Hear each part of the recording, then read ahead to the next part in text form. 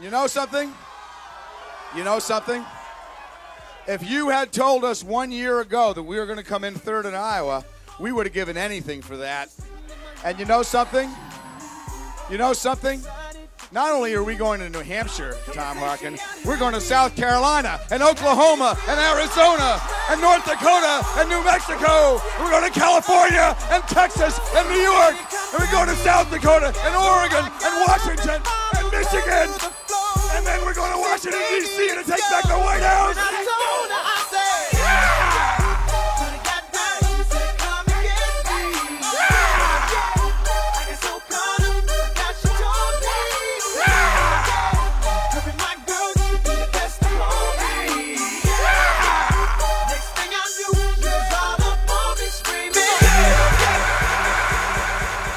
I get no respect, gut buckets. This is Big Orange Couch, the 90s Nickelodeon podcast, where we talk about all things 90s Nickelodeon. My name's Joey. I'm Andrew. And this is Brooks. And this is episode number 252. It's the year in review 2004. Yes. Boy, I love that number, 252. Yeah, it's a fine number. Yeah. Brooks, what do you think? 252? 5 and 25 are my favorite numbers, so it fits right in. Wow. Just a little extra 2 on the end. Beautiful, beautiful. Yeah, 52, for whatever reason, when I was a little kid, was the number I got a lot when I would have to play a team sport. So I think I don't know. I just like it. And it flows. Brooks, thank you so much for joining us for the first time. Happy to be here. So tell people a little bit about yourself. We've talked to you on and off through, social media, but what are you comfortable sharing with people? And also maybe what's your history with Nickelodeon here? Yeah, so I think I try to put it in terms that I think people who listen to this podcast can sort of, categorize me by. So I'm born in 82, so I grew up really in the Nick Golden years. So, by the time it was, 1990, I'm 8 years old. That's really when sort of, Nickelodeon was coming to its real heyday. So watching Snick on Saturday nights with my brother and my two best friends are some of my favorite memories. I think, at least so people can give a little bit of judge on me, my favorite shows on Nickelodeon, Are You Afraid of the Dark? And then the rest of the top 6 is Salute Your Shorts, Guts, Clarissa Explains It All, Secret Life of Alex Mack, and obviously Pete and Pete. I felt like if I didn't put that there, you guys might kick me off in the first couple minutes. Honestly, no. That's a strong 5 with or without Pete and Pete. I like it. Yeah. And that's actually a show that I've come to appreciate more in adulthood than when I was, 8, 9, 10 years old. Yeah. And then a quick rundown on Are You Afraid of the Dark? Favorites, Super Specs, Dark Music, Old Man Corcoran. My guilty pleasures, I think you guys know this from probably my answers, Jake the Snake and Tail the Badge. It's just I could watch those almost every day and still just laugh at how ridiculous they are. Yeah, and my Ferguson is Final Wish. So I would say that's how people can get a sense of where I'm coming from on the Nickelodeon stuff, even though we won't talk about it a ton today. So. Is it a Bobcat thing, or you just don't like the story? A mix? What about Final Wish? Yeah, the main character, the girl, it just a little whiny for my taste, I guess. Sure. Yeah. So Super Specs is your number 1? Yeah, it's close between that and Dark Music, but the first time they revealed those black figures, I remember how much that kind of freaked me out. So sure, yeah. Andrew's smiling ear to ear. Yeah, well, very cool. So then, you said, Are You Afraid of the Dark is your 1? Yeah. Oh yeah. There's now far in a way. Is there a 90s Nick show that you're just kind of not into? Just one that has never been for you, Ferguson? I can't think of one that I really like. I think by the time I stopped watching it in junior high. So by the time SpongeBob, even Hey Arnold and all that came around, I was too old to really watch Nickelodeon. So I don't of the classics that I can think of, there's not one that I'm if it was on, I'd change the channel type deal. Okay. So we'll just pencil you in for Brothers Garcia. I have no idea what that is. Yeah. Okay, then it's safe. It's safe. Well, before we get going, I just wanted to mention here that that we started up a Patreon. We have our first episode out. Andrew, what did we talk about? M. Night Shyamalan's filmography and Yeah. his newest movie in particular. Yeah, Knock at the Cabin. It was a fun episode, though. It was over fun. M. Night's whole career. Yeah, totally. And if you want to support us, like Brooks, you do, which we so much appreciate. Yep, happy to. You can find us on Patreon, Big Orange Couch Podcast. There's 2 tiers right now. There's a $5 tier, which we call our Gary tier, which will give you exclusive episodes not released on sites like Spotify or Apple Podcasts. You can only get it there. And there's also the Betty Ann tier, which for $14 will give you, you'll get some merch. I just saw some shirts Andrew drafted up that we haven't posted yet that are I want them. So I'm excited to share those. We'll send out goodies. Those people can also request specific episodes and or be on those episodes. So hopefully if you're interested, it's a great way to support us. It's been 6 years. I think we've tried to resist asking for any kind of money, but as time goes on, we grow tired, older, and any little bit helps. As a fairly long time listener, I think like a lot of people found you guys during the pandemic. Like we've got our share of free enjoyment. I think we can kind of get a little into the kitty and support the cause going forward. Yeah, really appreciated it. Thanks, Brooks. Besides Brooks, also shout out to Clayton, Tim, Ted, Kev, Kevin, Kara, Katie, Vaughn, Jordan, Brad, Allie, and Brian. We weren't sure if anybody would chime in, so the fact that we already have a crew here on Patreon is really cool. And again, just a nice way to support us if you're interested. Andrew, we're talking 2004. What are our categories? We're going to be talking movies, TV shows, albums, songs, video games, books, and events. Yeah. And of course, I'll give you a dino count and a sports recap. Don't worry, folks. Nice. It's a good one for New England fans. I'll say, yeah, that was a very popular pick in our events. Some Red Sox team, I guess. But as our guest, Brooks, you get to pick what category would you like to start with? Let's start with songs. Ooh, okay. Cool. Yeah. Well, I'll kick us off as I tend to. My top song for this year is The Walkmen, Thinking of a Dream I Had.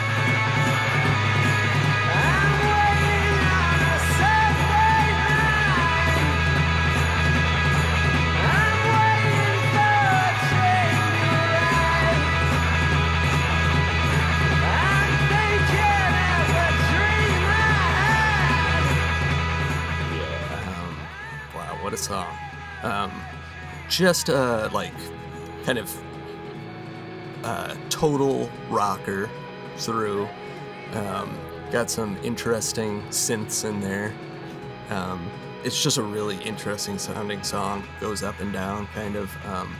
There's also a really great music video for this. I don't know who made it. I'm not sure if it's official or what, but it should be the first thing that comes up if you look for it. Just like it's like old stock, like black and white stock footage put to the, and with this song put to it. It's just really great. So highly recommend that one. Thinking. So I have to admit, I don't know who that is, but I'm curious. This is really a question for the two of you. Like as I've listened over time, like there's a lot of stuff that's a little out of the mainstream. I think depending on what age you were in a certain year matters. But like, was there like a really strong kind of local like rock scene that some of these like bands are coming out of, or that you sort of were influenced by kind of locally, or is it just stuff that I just totally missed on a more national scale? These guys in particular like got fairly big, but like still big for an indie band, I guess. Like not really mainstream popular, but I mean we have a like a few venues where a lot of bands came over the years. That might have played a big part in it. Like, they were just available, kind of. Yeah. There's a place near us called the Grog Shop, which is like, I think most bands know it nationally, and it's not that big of a room. And so, like, just a lot of cool acts would come through there. I think we'd discover, like, opening acts, which would go on to be kind of cool. And we've talked about this before. We also in Cleveland had access to a Canadian music station called Much Music, which played a lot of independent music. And I don't think we knew that we were like kind of spoiled in having it, but as time goes on, you realize nobody knows what we're talking about. It's become pretty apparent that we were lucky to have it, even if it makes us less relatable. Gotcha. Andrew, can I ask you one thing before we move on? Yeah. Did you hear the story about Hamilton Leifhauser in the news this week? No. Really? No. Okay, I'm going to just read his tweet. This became like a national story. So this is the lead singer of the Walkmen. He wrote, I just received package addressed to the current residents. Address was mine. Inside package are cremated remains of a man from October 2017. I do not know the man. I've lived here for 6 years. I got in touch with the funeral home, and the director is a effing a-hole. Doesn't give a blank about this poor guy, and refuses to take the ashes back. Now I have this stranger's ashes in my kitchen. What should I do with them? Wow. I don't know if I want to see the responses to that tweet. Apparently, they figured out the guy is named Walter, but like Hamilton Leifhauser had no idea who he was. I think he like just had his ashes sent to him or something. It's really weird. That's crazy. That's like a pretty good movie setup. Yeah, exactly. I don't know where it goes. He goes on a journey to find the owner. Yeah. I'd like to think this will start a trend of people just like putting in their will of like send my ashes to I don't know, like Tom Cruise or to him. Yeah, pick your celebrity. Yeah. Okay. Yeah, very weird. Okay, Brooks, what was your favorite song of 2004?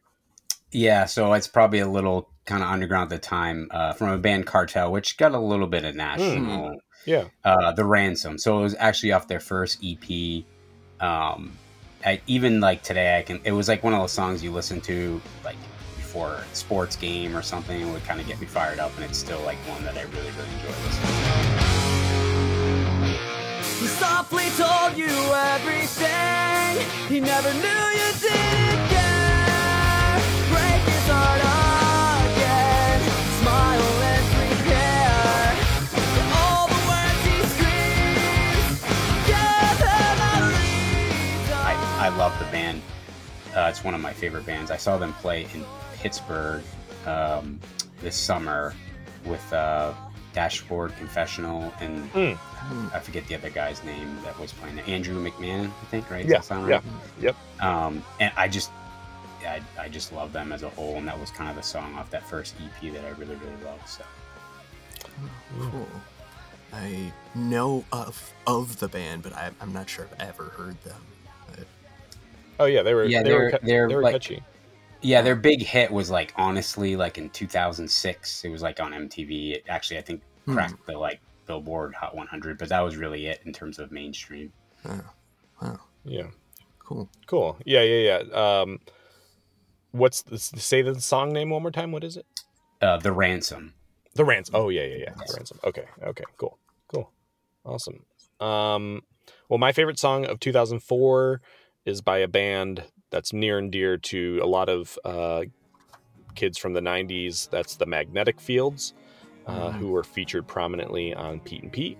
But this song is from an album from 2004 called I. Every song on the album starts with the letter I.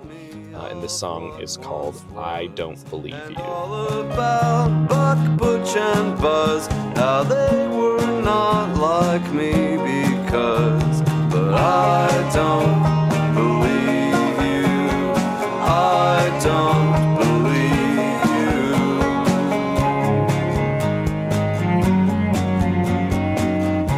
you. Very, very melodic, catchy song, really upbeat for the Magnetic Fields. They can sometimes be like a little dreary, but the song is really fun. It's like a real peppin'.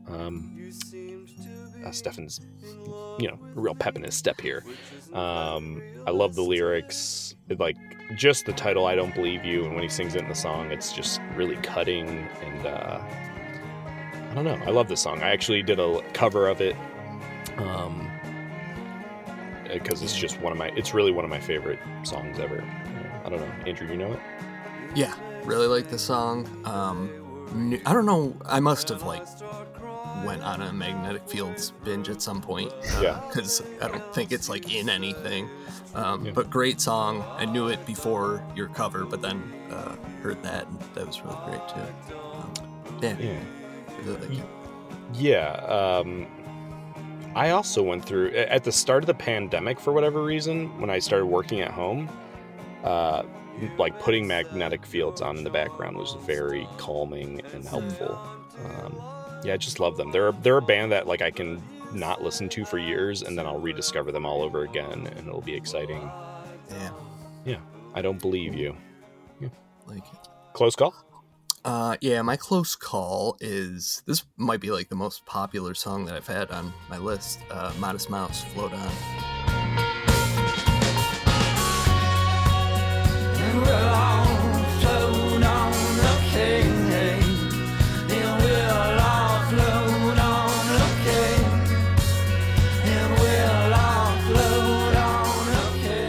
Oh man, so good. Yeah, that's a great song. Yeah, and really cool video for that too, actually. Just and it just a weird one of those songs that feels very weird for a mainstream becoming a mainstream popular song kind of. But great. Yeah, that you're right. It's as a song that became so famous, it felt a little strange that so many people knew it. Modest Mouse is definitely one of those bands that, if not for the right break, we could be talking about now, and people would be like, "Who are you talking about?" Yeah, for sure. But that song just had it just nailed both worlds of radio pop / just a good tune. Yeah. Did you see the drummer of Modest Mouse died last month? No. Yeah. Wow. I'll keep the breaking news coming for all your bands. Thank you. Yeah. Anyway, okay, yeah, Float On, terrific pick. That would be my, let me look here, 7th favorite song of the year. Ah, nice. Yeah. Brooks, close call? Yeah, I had a hard time with this, but I really liked New Deep by John Mayer. It's been fine, I've been cool with my new golden rule. Now miss the new day, done with the old me. Talk is the same shit. And then 100 Years to Live, 5 for Fighting. It's a song that's every time I hear it, I really enjoy listening to it, even though it's not on a playlist that I would have anywhere. Yeah. So yeah, those are the two that I had. Right on. You didn't get too mad at me on the previous year in reviews when I was doing a 5 for Fighting impression of Superman? No, I laugh at those things. It's not a band that I'm I just, whenever it pops on, I enjoy it. Like I said, it's not a list I'm on, but I don't know, I just like the song more. Sure. Cool. Nice. My definitive close call is by a band called Rilo Kiley, and the song is It's a Hit.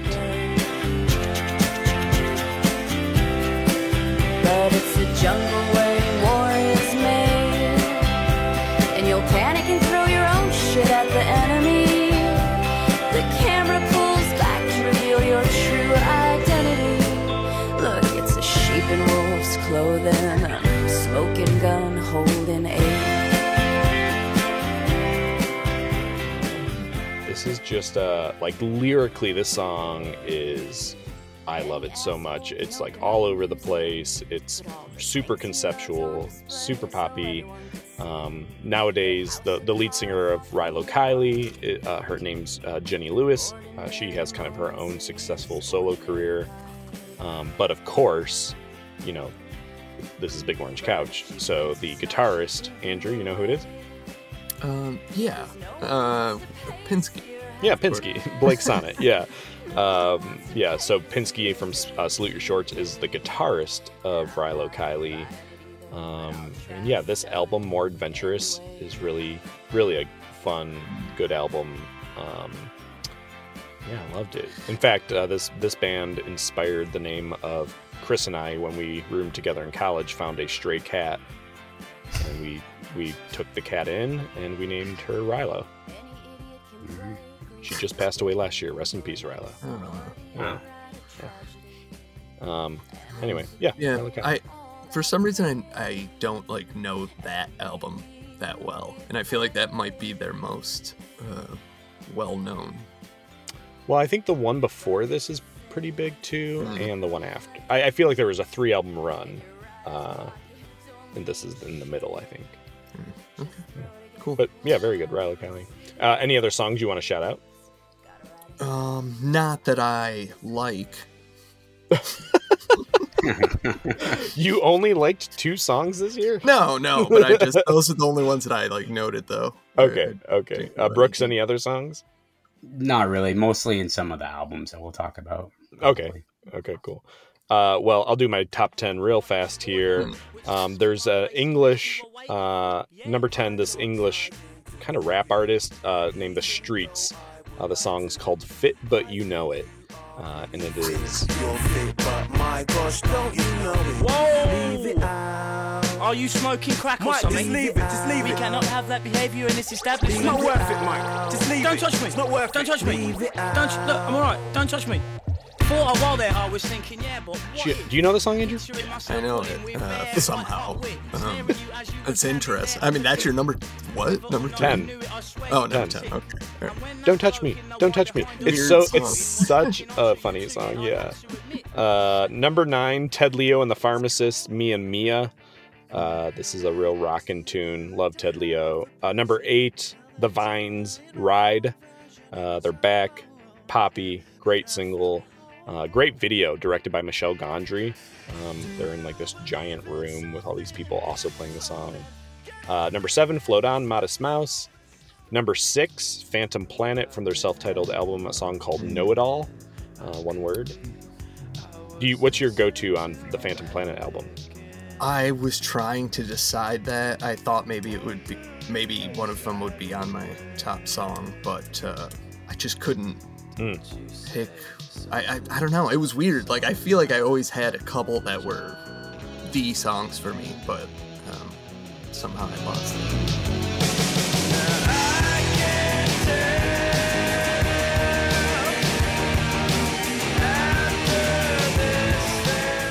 Gotcha. Well, it's a great album.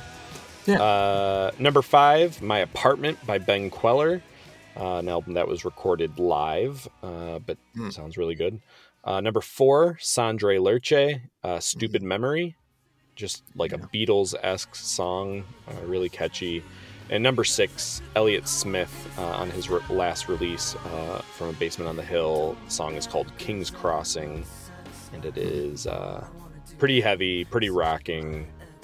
Just sonically, I love the sound design of this song. So yeah. Okay. Ferguson's? Yeah, my Ferguson is Hoobastank the Reason.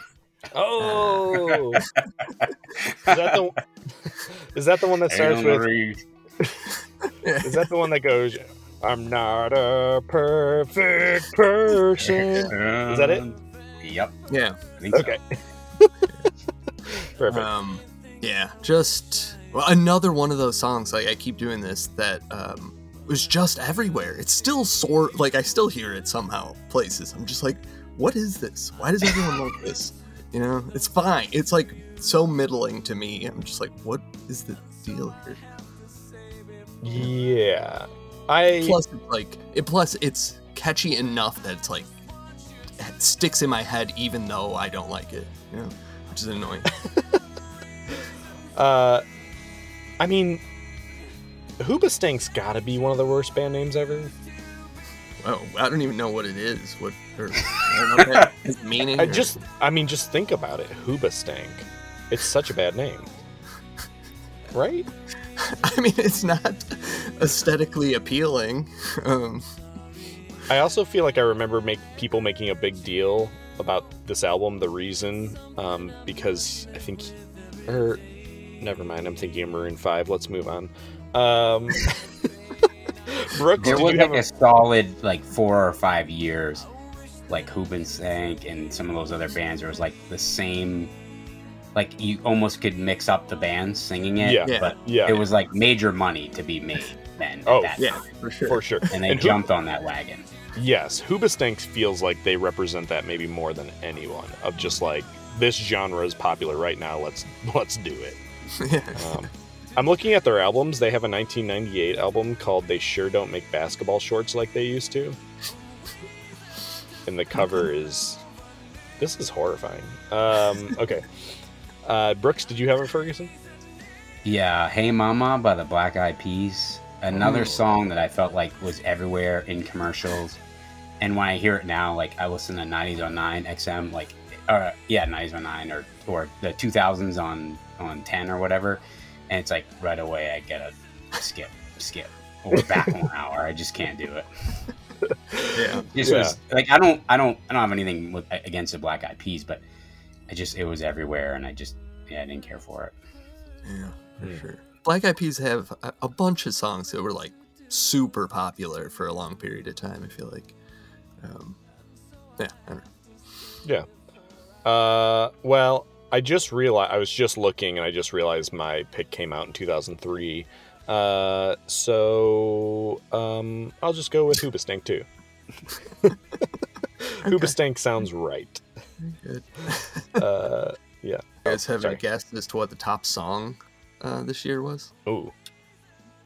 Hot 100? No. No, I'm saying the Hot 100 top song. Oh. Yeah. Like the Billboard, whatever, end of year. 2004. It's sort of, I mean. Is it sort of- famous? Like, Yeah, it's famous, but, you know. is it a rock song? No. Really? Oh, Something by Usher? Yeah. Oh, yeah. Yeah. Is that? Yes, Yeah. it's yeah. Okay. Yeah. I mean, his album was pretty big that year, so. Yeah. Yeah. Well, Ben, our listener Ben also picked "Yeah" as his pick. So did Quincy. Andrew, Brett, our friend Brett picked "Float On" by Mouse Mouse. Don't forget, the other song that seemed like a spiritual brother to "Float On" was "Take Me Out" by Franz Ferdinand. Yeah, I know what you're saying. Yeah, Meg picked that. A lot of people picked some Green Day songs from American Idiot. Oh, yeah. Okay, Andrew, where should we go next? Where should we go? Let's do book. Okay. Mine, I actually have mentioned before for I forget what year, but it's Cloud Atlas, David Mitchell. There was a Wachowski movie based on it, sort of. Anyway, just like a book about multiple characters, like in different time periods and how things in their lives like kind of intersect and stuff. Just kind of a I don't know if I would say fun exactly, but it's like an enjoyable read, and an interesting one, like makes you think about, both what's happening in these characters' lives, but also in life more broadly. I've never read Cloud Atlas, but the movie, I thought the movie was kind of enjoyable. It's kind of weird, but Yeah, I enjoyable. like the movie.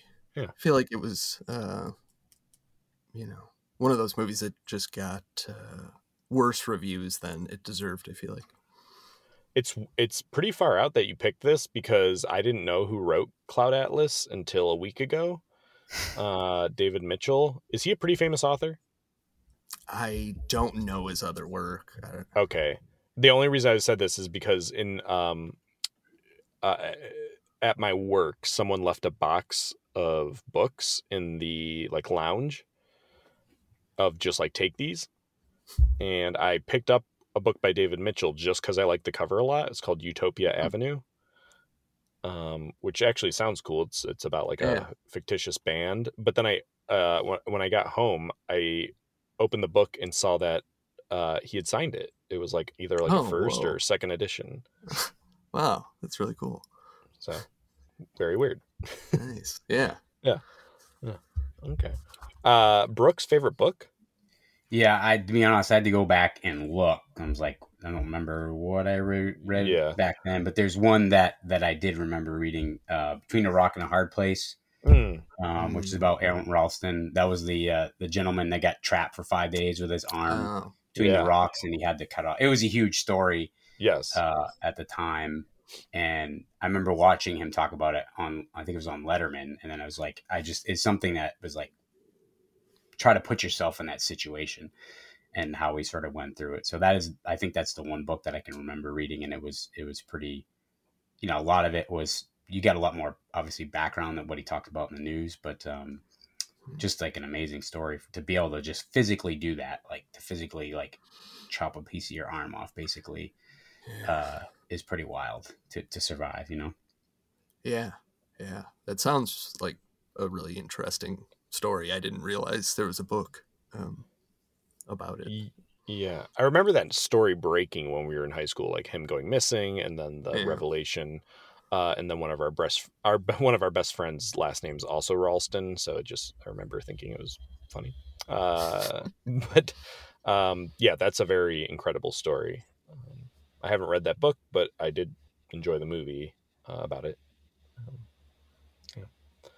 My favorite book of 2004 is now a very famous book. It's also Shay's pick. It's called Alexander Hamilton by Ron Chernow.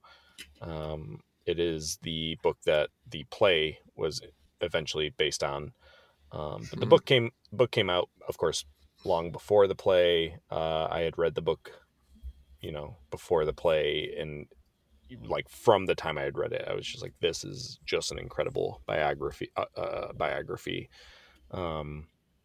So I wouldn't recommend it unless you have a deep love of history. Chernow's books are infamously very long, very dense, but his writing style makes it so that you don't get too bored.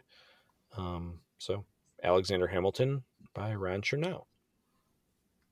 Close call. My close call is Darkly Dreaming Dexter by Jeff Lindsay. It's the book series that Dexter was based on. But the first book was like the first season followed the first book pretty closely. And the first book was very, very good. And I thought the first season was great. I mean, like by far the best. But and then after that, like the books stray from the series, but they're fun books. Kind of more like mainstream, like airport books, sort of, but pretty fun. Cool. I didn't realize Dexter was based on a series, so that's interesting. Yeah. Brooks, close call. Gonna pass the ball right back to you. None there. Okay. Well, then I don't have one either. So I'll just list some of our listeners' favorite books. Stop me if you want to say anything about any of these. But Joey picked Chronicles Volume 1 by Bob Dylan. Brett picked State of Fear by Michael Crichton. Andy picked Big Bratty Book of Bart Simpson.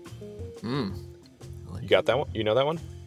I'm not 100% sure if I know that specific one, but I like the Simpson books. Yeah. Quincy picked the Batman Beyond television guide. Karuna picked The Automatic Millionaire. Dupree picked Harry Potter and the Prisoner of Azkaban. Katie picked The Grim Grotto, Lemony Snicket's. Nikki said any angsty teen book would have been her favorite from that year. Vince picked My Sister's Keeper. Brody picked The New Frontier by Darwin Crook. Stephanie picked Dressed Your Family in Corduroy and Denim by David Sedaris. And James picked 2666 by Roberto Bellano. Oh, and Kate picked Dear Dumb Diary. I don't know if you guys know any of those. striking out there. Okay. Andrew, dare you have a Ferguson? I've got a Ferguson. Oh. It's dumb. It's by Sidney Sheldon, and it's called "Are You Afraid of the Dark?" And I'm so annoyed at that coming up every time I search "Are You Afraid of the Dark?" Wow. that it's like, get out of here. Sidney Sheldon? Yep. Let's see what this is all about. Are you afraid of the dark? I've never read it, but I don't think I will. It's too annoying. Okay, hold on. All right, well, it's got a pretty good score. Hold on. Oh, this cover. It looks like a legal. Yeah, it looks like a thriller or legal. something. Two gorgeous widows go up against a nefarious multinational think tank in this airbrushed but goofily entertaining thriller. A stain upon the name of Are You Afraid of the Dark? What the heck? Yeah. All right. Yeah. All right, so that's your Ferguson. Brooks, any Ferguson? Probably would be anything written by like a far right conservative author back then. You look at some of the titles now, and you kind of laugh at them, but not one that sticks out. Okay. Like I don't know. The Iraq War is great or something. Yeah. Top selling book. You have any guess? This is guessable. Harry Potter. No, Oh. but just less guessable than that. Have we said it? There was a big movie that very popular movie based off the book, stars one Tom Hanks. Bridge of Spies. Okay, I'll tell you. I don't know. Da Vinci Code. By The Dan Da Vinci Brown. Code. Da Vinci Code, yeah. Okay, sure. I was close though with Bridge of Spies. You have to admit. Which now that I think of, the Coen brothers wrote. Okay. Let's move to interesting events. My favorite category of late. This category is packed for me this year. I still don't even really know what I'm going to say here, but interesting events, Andrew. What do you got? Yep. I got a big one that's a personal one for me. Sure. This is the year that Vitamin Water released Formula 50. We all remember the old game. Vitamins, water, repeat.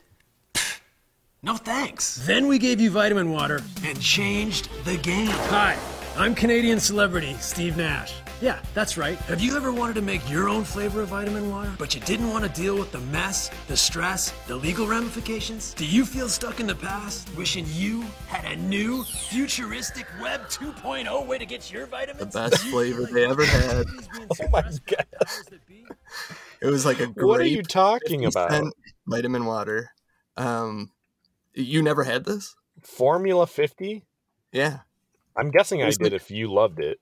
It was Can like you a still 50 find cent- it? No, they don't make it anymore. Because it was like, I'm assuming partly because of the 50 cent crossover, like when he left the company or whatever, they discontinued it. And it came back briefly, like, I don't know, 10 years ago probably.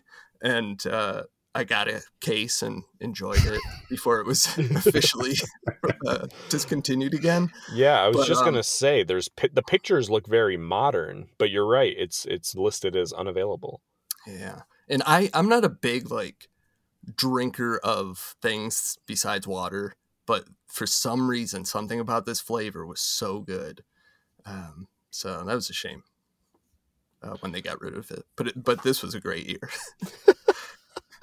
Wow, not in a million years would I have said Andrew's event would have been Vitamin Formula Water. I'm enjoying reading these reviews on Amazon. Someone gave it 1 star for being overpriced. I liked it. However, the only drawback was the fact that I received the naturally sweetened. I prefer the original. Oh boy.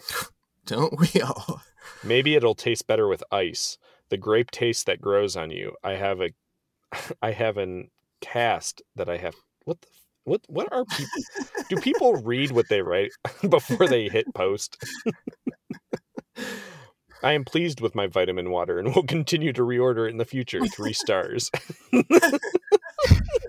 Nice. Wait, did 50 Cent own Vitamin Water? He had like a big stake in it. I think, that's when what it I'm seeing started. here. Yeah. Interesting. Great, Andrew. Again, you have not let me down. Thank you. Brooks, 2004. Yeah, you can't be from New England and not say the Red Sox comeback win against the Yankees. More specifically, the Dave Roberts steal. Miller still waiting for his first pitch. Roberts is going. Posada's throw. Roberts safe. Now Miller will try to get him at least over to third base.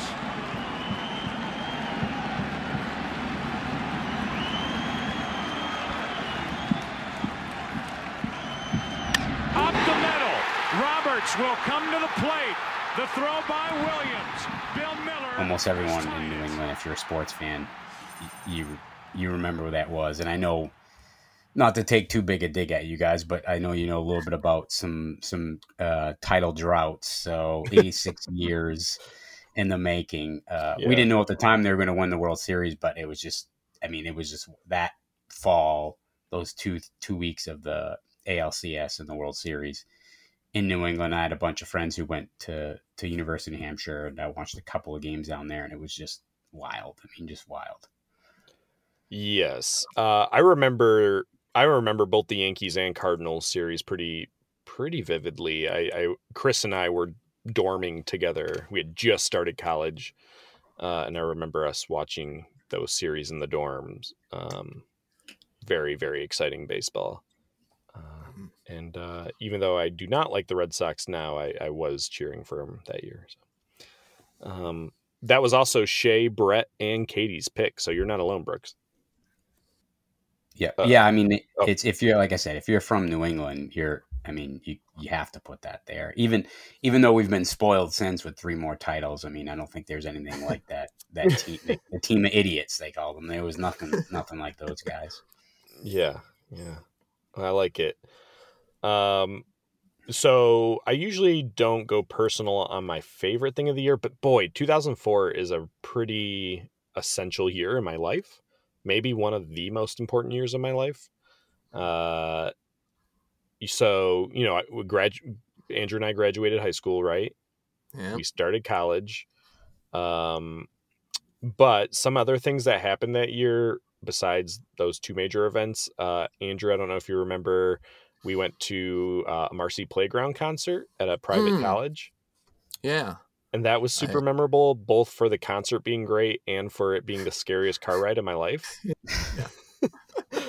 We've talked about this before. There was like a hailstorm. Our friend Brett was driving, and I mean, like, I was absolutely sure we were going to die. It was pretty bad conditions. Yeah. But maybe the most... a great concert. Yeah. Oh, yeah. Maybe my favorite thing from that year was our senior project. At our school, we were given senior projects where you could pretty much pick what you wanted to do for like the last month and a half of school, and then you would report to that job. You would not report to high school. And Andrew, me, Brett, and a buddy of ours from back then that's never been on the podcast, Jamie, decided we wanted to do something with film. So we were going to make our own movie. Somehow this was approved.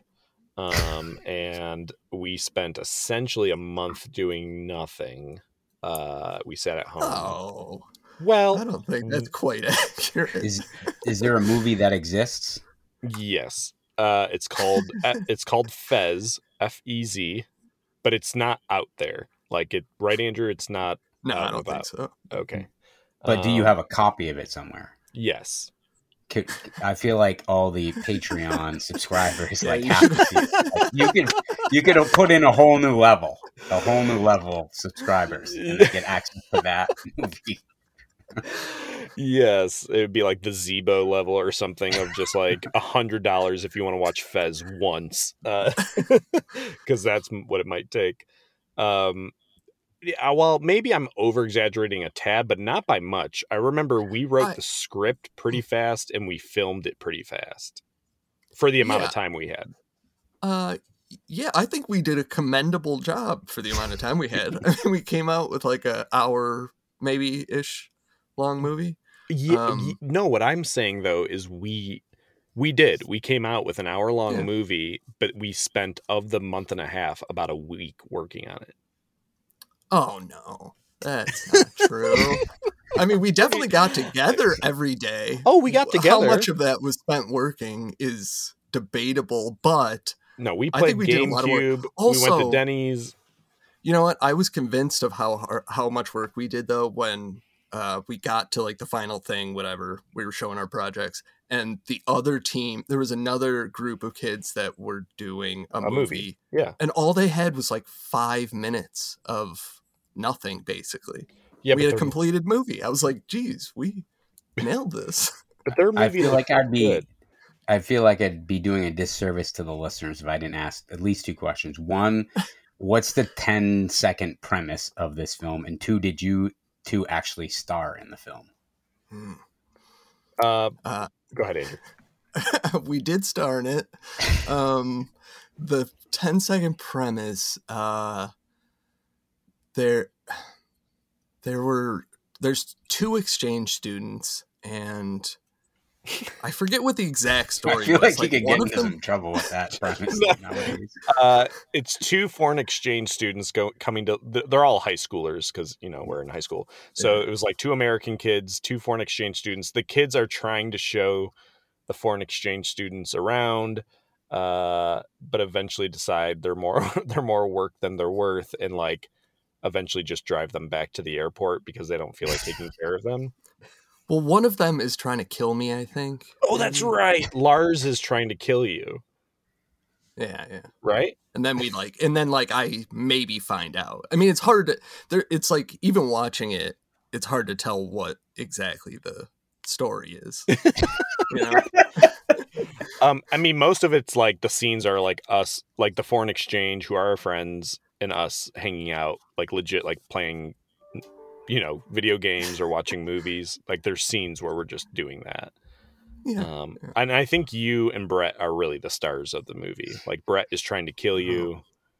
Oh yeah, I guess so. And I think me and Jamie are just kind of there a little bit. But for us, that really was probably the correct event pick. I mean, that was really better than Formula 50. I like Formula 50, but that was a more eventful thing. Yeah, Fez is kind of legendary in our immediate group of friends. It's, again, not good. I do think the soundtrack's good. Yeah. Oh, yeah. And there's like a few like little things that turned out, like a few little moments that I was like, oh, that looks better than I thought it was going to. Yeah, like the car chase. Yeah. Wow. You guys had a stunt budget and everything, huh? Jeez. What kind of high school did you go to? Jamie's dad had a Cadillac, and I remember we couldn't believe it. He's like, I'll let my dad borrow his Cadillac. And I just felt like we're in over our heads here. We should not be doing this, but super memorable, just a great event. The other event I just want to mention real fast in my own personal life, when I was at college, of course, it was the election of 2004, and they had an event for John Kerry at my school. But instead of John Kerry, it was his kids. And then it was like some random celebrities, including Max Weinberg and at the time, Jake Gyllenhaal. And so I went to the event, and then afterwards there was kind of a meet and greet. I was mostly focused on trying to get to Max Weinberg, but apparently he booked it out. Like he didn't say hi to anyone. So I went over to where Jake Gyllenhaal was, and he was being very nice, and he was talking to people. And one of my favorite, this is like my only fun real celebrity story, which is a kid walked up to him with a copy of The Day After Tomorrow and handed it to him for him to sign. And Jake went, "How much did you pay for this?" And the kid's like, I think like $20. And no joke, Jake Gyllenhaal pulls out his wallet and hands the kid a $20 bill and went, "I'm so sorry." That's pretty amazing. Yeah. So I just awesome. Yeah, just a very fun year. Just like lots of memorable stories. No big downers. I guess I went through a breakup, but I'll save that for the Patreon therapy episode. Yeah. Before we move to close calls, you guys ready for a dino count? Yeah. it's time for your Dino Count. Seems like an average year. 23 discoveries are made in 2004, including the Archaeociraptor and the Prenoceratops. No real major ones, but those two stood out as some of the bigger ones. But it's no 2003, that's for sure. Where we're talking like 40 some. Yeah. Okay, that's your dino count. Close call. Nice. Yeah, you might have heard of this story. It's not like that it's good, but I just think it's fascinating. Marvin Heemeyer destroyed 13 buildings with his killdozer in Granbury, Colorado, with damages estimated at around $7 million. He got some, have you ever heard this story, you guys? I don't think so. No. He got in some dispute with the powers that be in this town, and finally, after years of fighting this legislation or whatever, got to be too much, and he created this machine that just started plowing through buildings, and he didn't end up killing anybody or anything. He just took down a bunch of government buildings and houses and stuff. So anyway, just weird. I've heard of it. That's pretty incredible. And I just also wanted to mention maybe my only sports one ever that will be on this podcast. Wow. Ken Griffey Jr. hitting his 500th home run. Oh, I saw that. So cool. Go Griffey. Yeah. Brooks, are you a huge Griffey fan? No, not really. No. I didn't like the video game back in the day either. No, Brooks. I was old school, RBI baseball, simulator baseball on Nintendo. Yeah. I mean, the first Griffey is about as close as you can get to that. Yeah. It was coming out right as I was kind of I feel like I was phasing out of video games. Okay.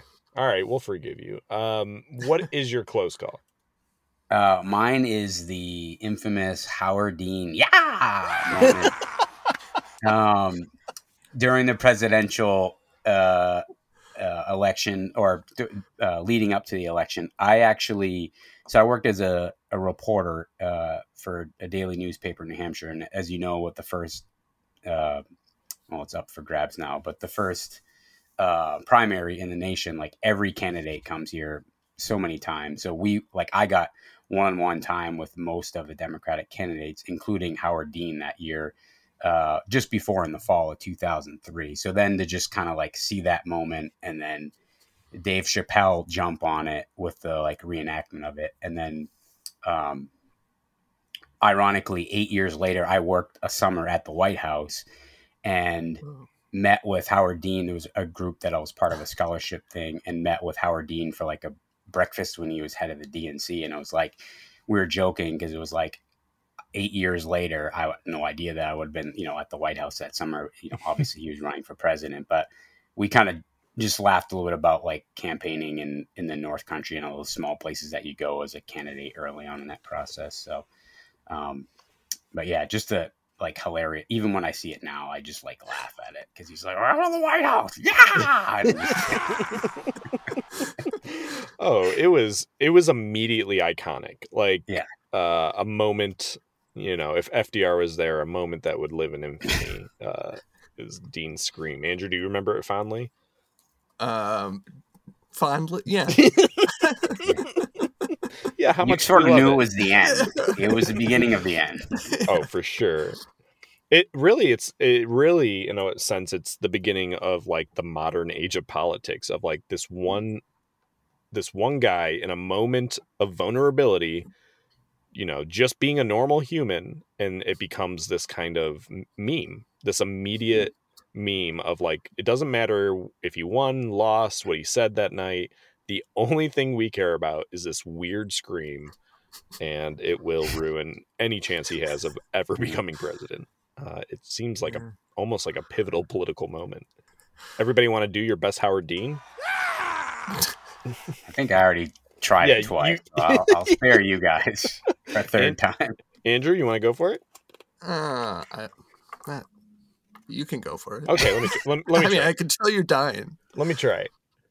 Well, oh man, what's he say? We're going to the White House. Is that what he says? Back to Washington, D.C. to take over the White House, I think. We're going back to Washington, D.C. to take over the White House. Yeah! Pretty good. Very good. Very good. Have you guys seen the Dave Chappelle reenactment of it? A long time ago, I think. Okay, you just have to go watch it. It's hilarious. I'm gonna go with Ireland becoming the first country in the world to ban smoking in all workplaces, including bars and restaurants. I was opposed to the ban at the beginning because I thought it would lead to strife and problems in pubs between people who smoked and didn't smoke. But I actually believe that I'm amazed to be proved wrong, and I'm delighted to be proved wrong, because there is a live and let live attitude in the pubs. You can go into a pub now and you can enjoy a few drinks and there's no smell of smoke, which is dreadful. It's in your clothes and the whole lot. That's the best thing the Irish government did, and it was them that started it to be the first. Kind of cool. Interesting. Way to go, Ireland. Nice. I remember, like, they started banning it, I think, in New Hampshire, maybe 06, 07, and Maine around then. But I remember when I first turned 21 and you would go out. I've never had a cigarette in my entire life. And you would go out and you would come home and your shirt would literally smell like a pack of butts. It was the most annoying. Like, when they passed that thing, it was like the greatest thing ever. I'm surprised I didn't see that. But yeah, that was like one of the, I think, greatest things they finally did here. Yeah. Agreed.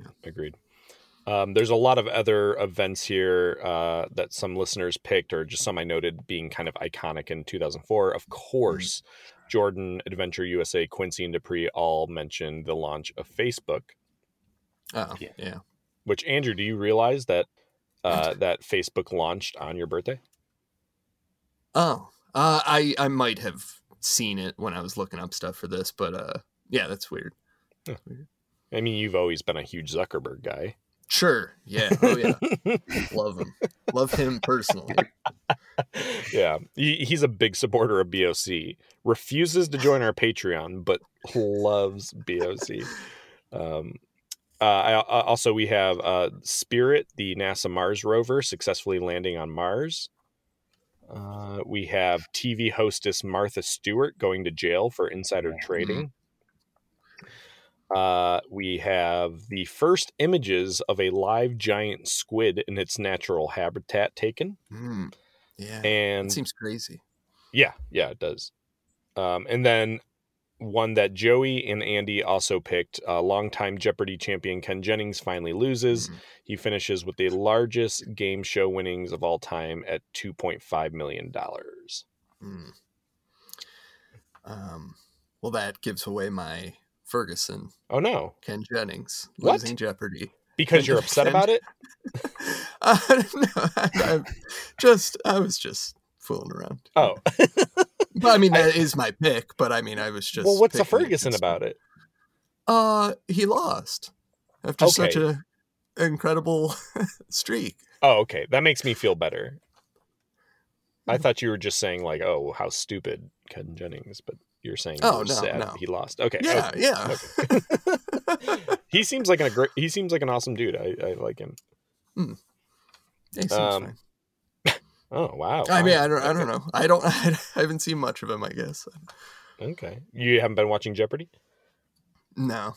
I was gonna say he's made a pretty good.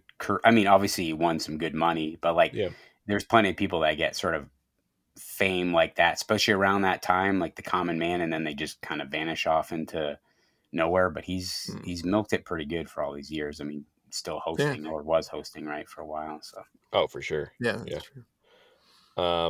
Did you have a Ferguson, Brooks?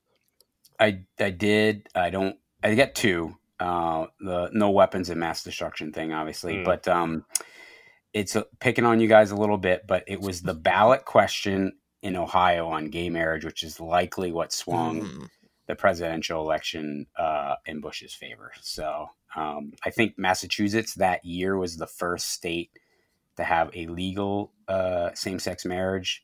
So you had kind of like states going in very opposite directions. And, there's a lot of thought that particular ballot question that obviously at the time was still really polarizing question kind of swung Ohio that the other way that year. So you guys got to vote, right? That first year? Yeah, that was the first time I voted. Yeah. Not putting you on the spot, but I was just thinking when you're trying to put the numbers together. Yeah. Yeah. No, that's a good one. Yeah, I voted for Wesley Clark. Yeah. I think he got the first vote in New Hampshire. Like they have this one primary that's like way in the northern part. Oh yeah, yeah, I know about that. Won Yeah, it with like 2 votes to 1 or something ridiculous like that. I just remember thinking like, well, we could use maybe a liberal general, like a military guy, as all this stuff is breaking loose. What were you going to say, Andrew? I'm sure I had no idea what I was like doing at that time, voting wise. But I don't know if this was that measure, but there was something around this time, like our first time voting, I think, that was worded like super weird. They always are. It was like beyond whatever. It was just so annoying. It's like a physics. It was like multiple. Yeah. It was insane. Anyway, that's a good Ferguson though. Yeah, that is a good one. Yeah. Mine is not nearly as important as anything you guys have said. But as my intro to today's episode referenced, we have the passing of one of my favorite people ever, Rodney Dangerfield. That was this year. Wow. Yeah. Poor Rodney. Yeah. Well, I mean, he had a pretty good run. But yeah, he had a great run. Also, other, some famous passings: Ray Charles, Ronald Reagan, Francis Crick, who helped develop the DNA strand or discover.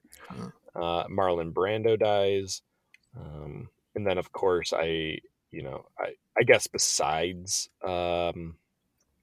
Rodney Dangerfield, my actual one that I remember just being really devastated by was the tsunamis in Indonesia, in which 80,000 people were killed. I think that happened. It coincided with Christmas, and I just remember being like very sad for. I don't know. Just it was a sad story. Yeah.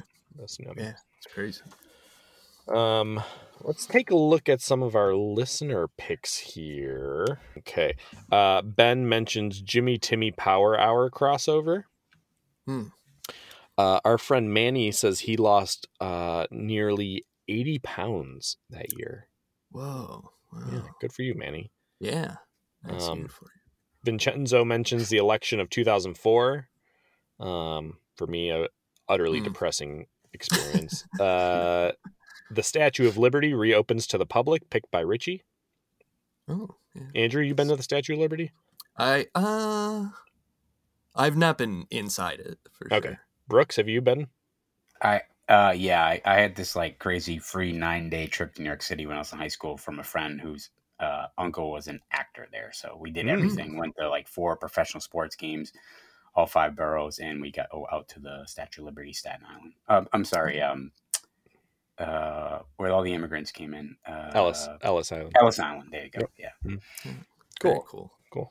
The first movie stunt ever was a guy parachuting off the Statue of Liberty. I did not know that.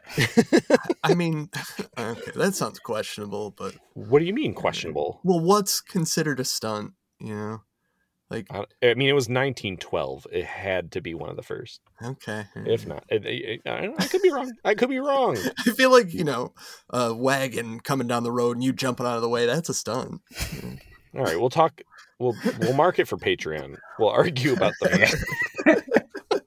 the Brody mentions Killdozer, Marvin, Brad, Chappelle. Oh, that's what I was talking about. The Killdozer. Oh, Killdozer. Okay, my bad. Brad, Chappelle Show Season 2. Tim, NASA's Cassini enters Saturn's orbit. James mentioned John Peel died. I no longer had a reliable voice on the radio to tell me what to listen to. Josh said winning the conference championship in basketball for the first time in my high school's history. That's very cool. Sid graduated. Congrats. Nice. Nikki got married. Pretty cool. Vaughn mentions Polaroid told everyone to stop shaking their Polaroid pictures. Clayton mentions Mark Zuckerberg launching Facebook. And Kiaz Clown says my birthday celebration was pretty sick that year. Nice.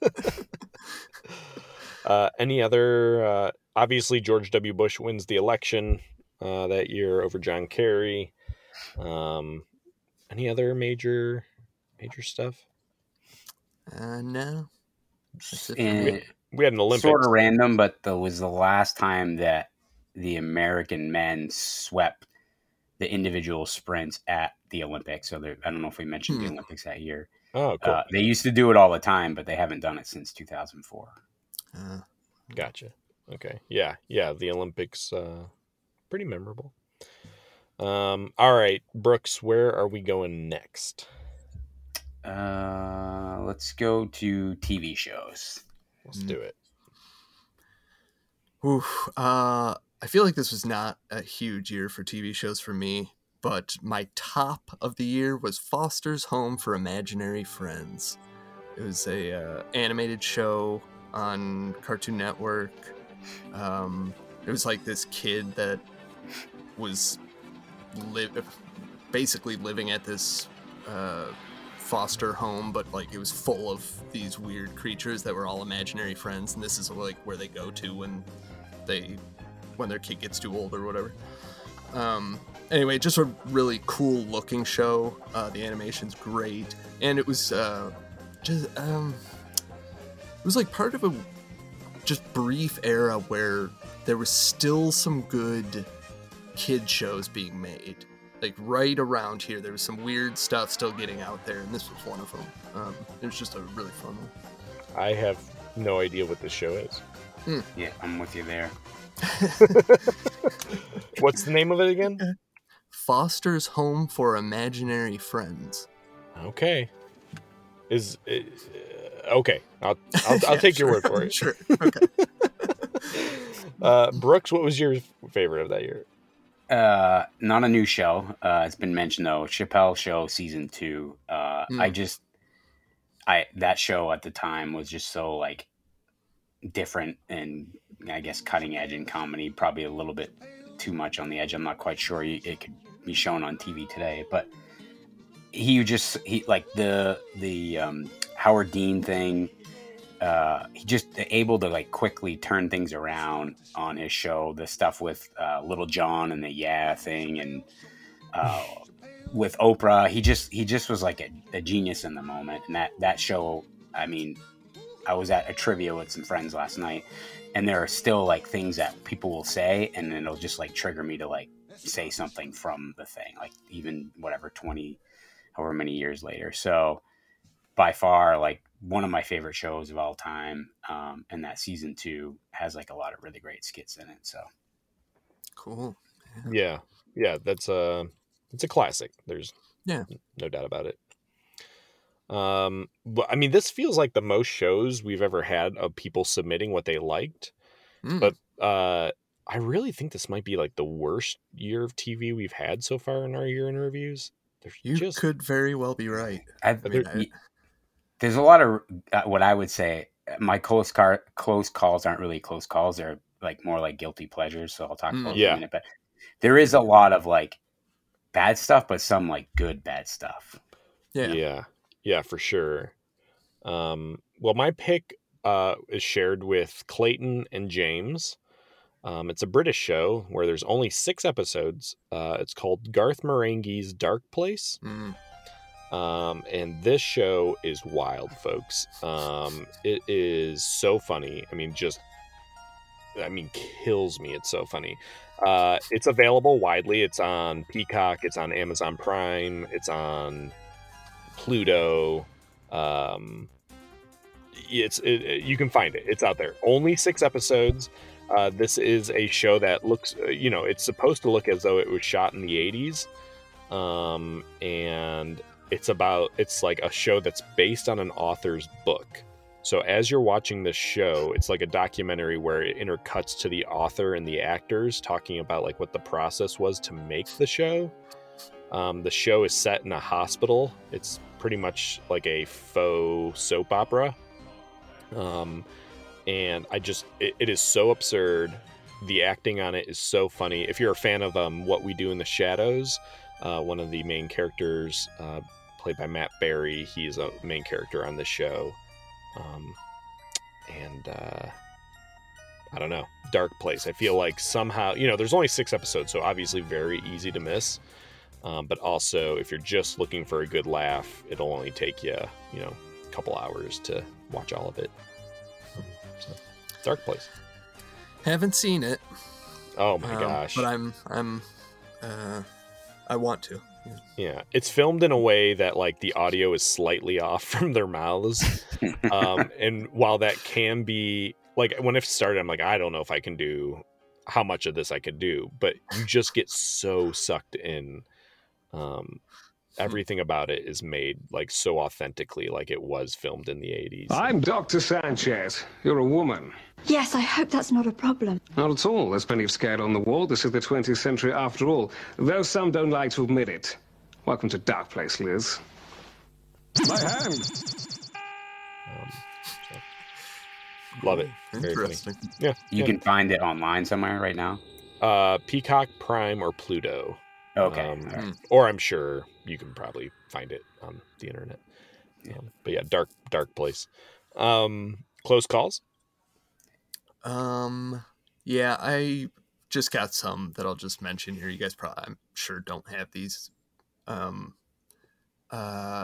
Metal Alchemist is my official close call. This it started this year in the United States, at least. An anime. It's about these two brothers that start getting into alchemy, and it's like actually like in this world it like works and does all kinds of crazy stuff, and like they lose his brother's body and he gets stuck in this suit of armor, and so the show is kind of like them going like traveling, trying to figure out how to get his brother's body back. Anyway, very good, very popular anime. I'm sure plenty of people know this, but also just some other random ones. Deadwood came out that year, very good show. Case Closed, another anime, but this one's like a mystery thing. I just wanted to mention Phil of the Future. I didn't necessarily like it, but it was a notable Disney Channel show. Yeah. Entourage came out this year. I guess that's pretty divisive, but Biggest Loser, I for some reason like really got into that right around here and was watching it for a bunch of seasons. It's good, and Tom Goes to the Mayor came out this year. Andrew, I knew all the shows you just mentioned. Okay. Did I say you wouldn't know? No, but sometimes in TV, I'm not following the shows you're talking about. No, you don't know Case Closed. Oh, Case Closed, I don't. You're right. Okay. What is that? It's an anime. Oh, okay. Well, you mentioned Phil of the Future. That was Richie and Katie's pick. Nice. Trying to see. Entourage was Ethan's pick. I think that's the only ones we have in common. But Brooks, did you have a close call? Yeah, I think, like I said, they're kind of more in the guilty pleasures category, kind of in the like run of Jake the Snake. Yeah. So a couple, The Catch a Predator. I don't know if you remember that show. Oh my gosh, yes. That was like cringeworthy, but like you kind of had to watch it once you started watching it. Oh my god. So yes, there was a marathon of To Catch a Predator on New Year's Eve one year, and I mean, I'm on record as hating New Year's Eve, but this New Year's Eve rocked. It was just like a full day of watching To Catch a Predator. Literally, I think at midnight I flipped to a channel, and then immediately once it hit midnight, flip back. My favorite episode ever is when there's a guy, and the guy's already suspicious, so he's like kind of keeps passing by the house, and like he can tell weird shit's going on, but he can't help himself, and he eventually just pulls back up and gets out and gets arrested. And he like starts like screaming like, I knew it. I think the like host of it, didn't the host of it get in trouble for something? No way. I thought with like something with, I don't know if it was underage, but I think he got in trouble with some sort of like some sort of sex offense. I could be wrong, but I thought I remember the original host of it. But gotcha. Man, what a show. Another one in that vein, Pimp My Ride on TV. Yes, this wasn't on my list.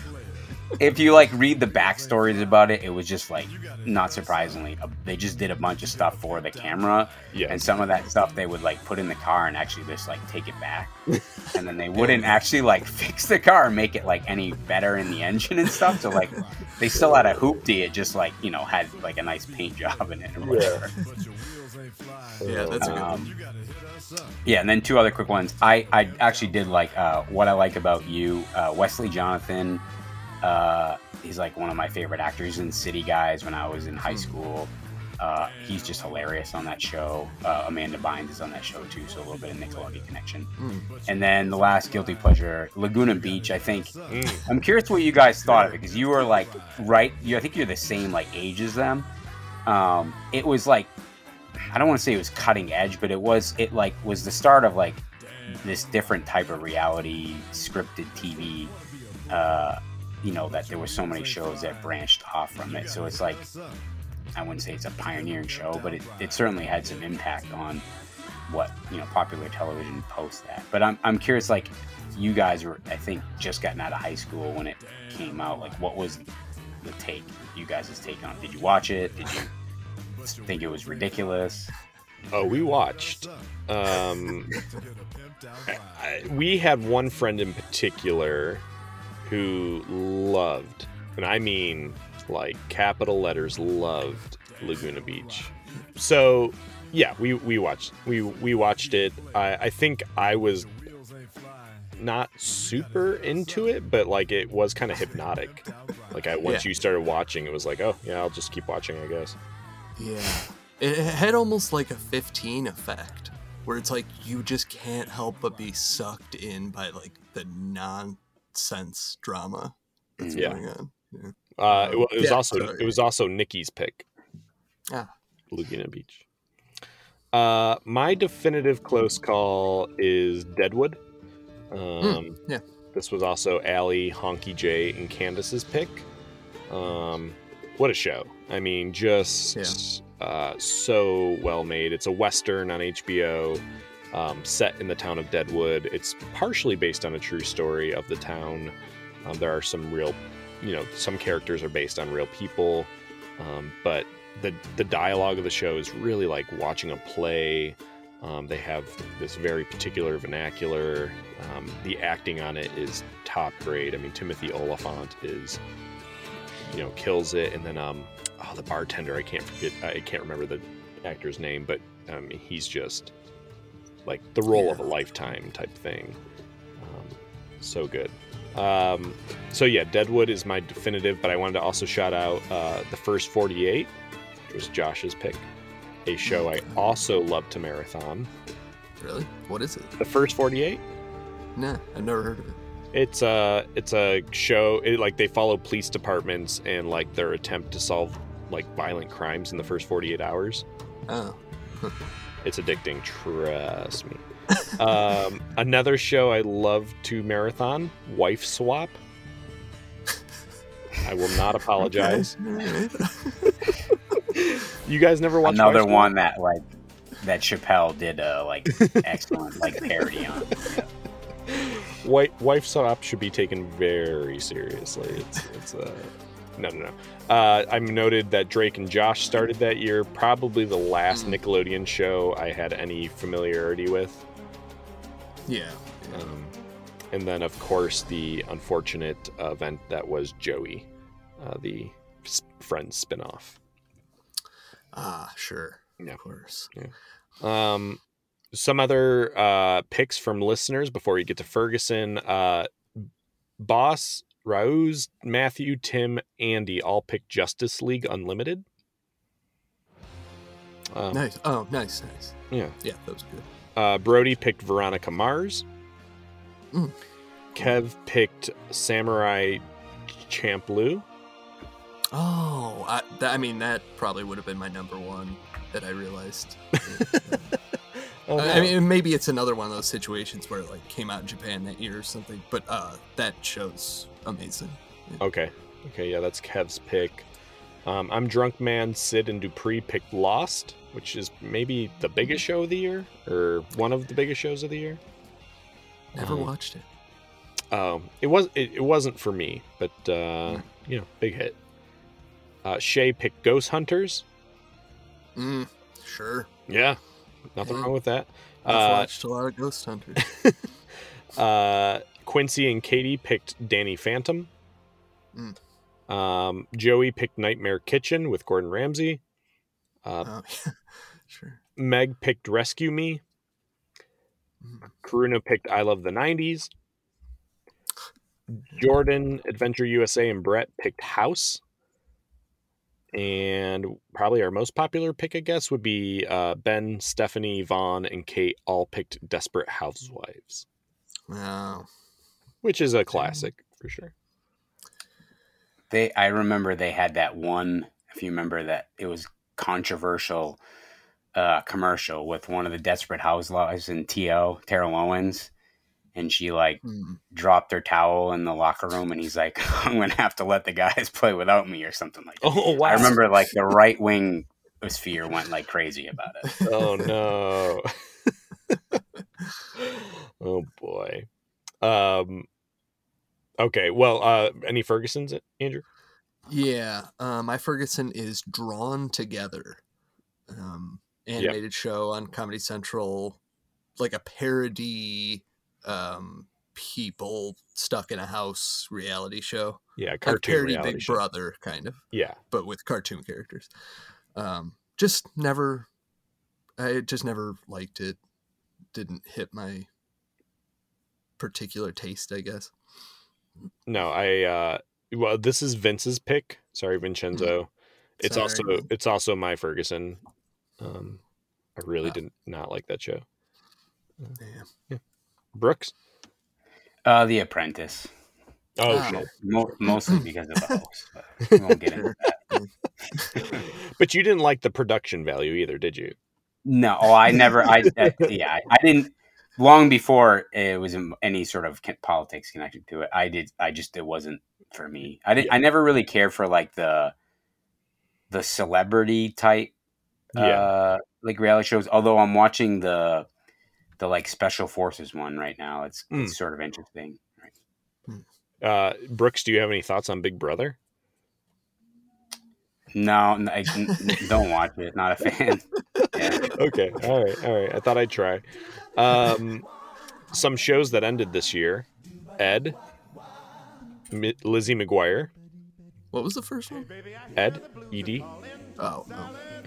Lizzie McGuire, Sex and the City, Home Movies, The Jamie Kennedy Experiment, Friends, Hey Arnold, Wild Thornberrys, Rocket Power, first version of Rugrats, Franklin, The Drew Carey Show, Johnny Bravo, The Man Show, and Andrew, I'm so sorry, Frasier. Yeah, I know it.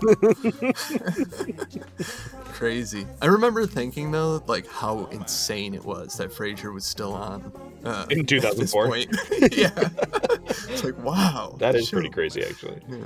Yeah. I did also want to mention Nickelodeon Splat was the last new show taped at Universal Studios. Oh wow. Dang. It was just like one of those mini commercial like between show things. Yeah. Well, very good. TV, mediocre year, I think, at best. But Andrew, where should we go next? Let's go on to album. Okay, cool. This is sort of an unusual pick for me, but I went with Feeling Kinda Patton Oswalt. I mean, like when you watch some movie, and it's like a movie about like the young Beatles, and they'll show like a young Paul McCartney, 9 years old, walking through Liverpool, and he looks into a shop window and sees an electric guitar and goes, "Oh, that looks nice." And then you watching it go, "Oh, that's so ironic." because he's going to be in the Beatles. Isn't that weird that he would look at that and go, oh, I'd like to have that? That's an ironic moment. But here's the thing. Every single one of you has had that same moment of irony in your lives. You just don't know what that moment is. You know what I mean? Like, you hope it's something good, don't you? I pray to God mine's something good. I hope it, like, when I was, like, in the 5th grade and I pants my friend in gym class, like, ha ha! And the teacher went, what are you, Oswald, a comedian? And then you go, oh, and then ironic, that guy grows up to be a comedian. His first stand-up album had a huge place in my life for a few years. Just like driving to see people at college or wherever. There was like a few year period there where I'd listen to it where I went, like any like long trip there and back. So funny, so many good bits on there. Yeah, I just love that album so much.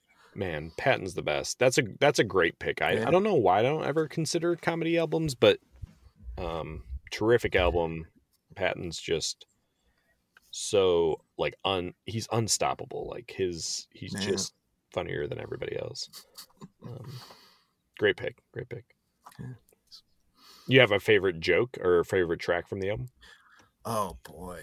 I mean, there's a few amazing ones. I love the pause, like egg coloring. Oh yeah, kit. yeah. I love the Robert Evans. I love the what's his name? Tom Carvel. Oh yeah. So there's some great ones, but those are great. Yeah. Okay, cool. Brooks' favorite album? Yeah, it's sort of a repeat with songs. So it's actually that Cartel, their EP that's also titled The Ransom.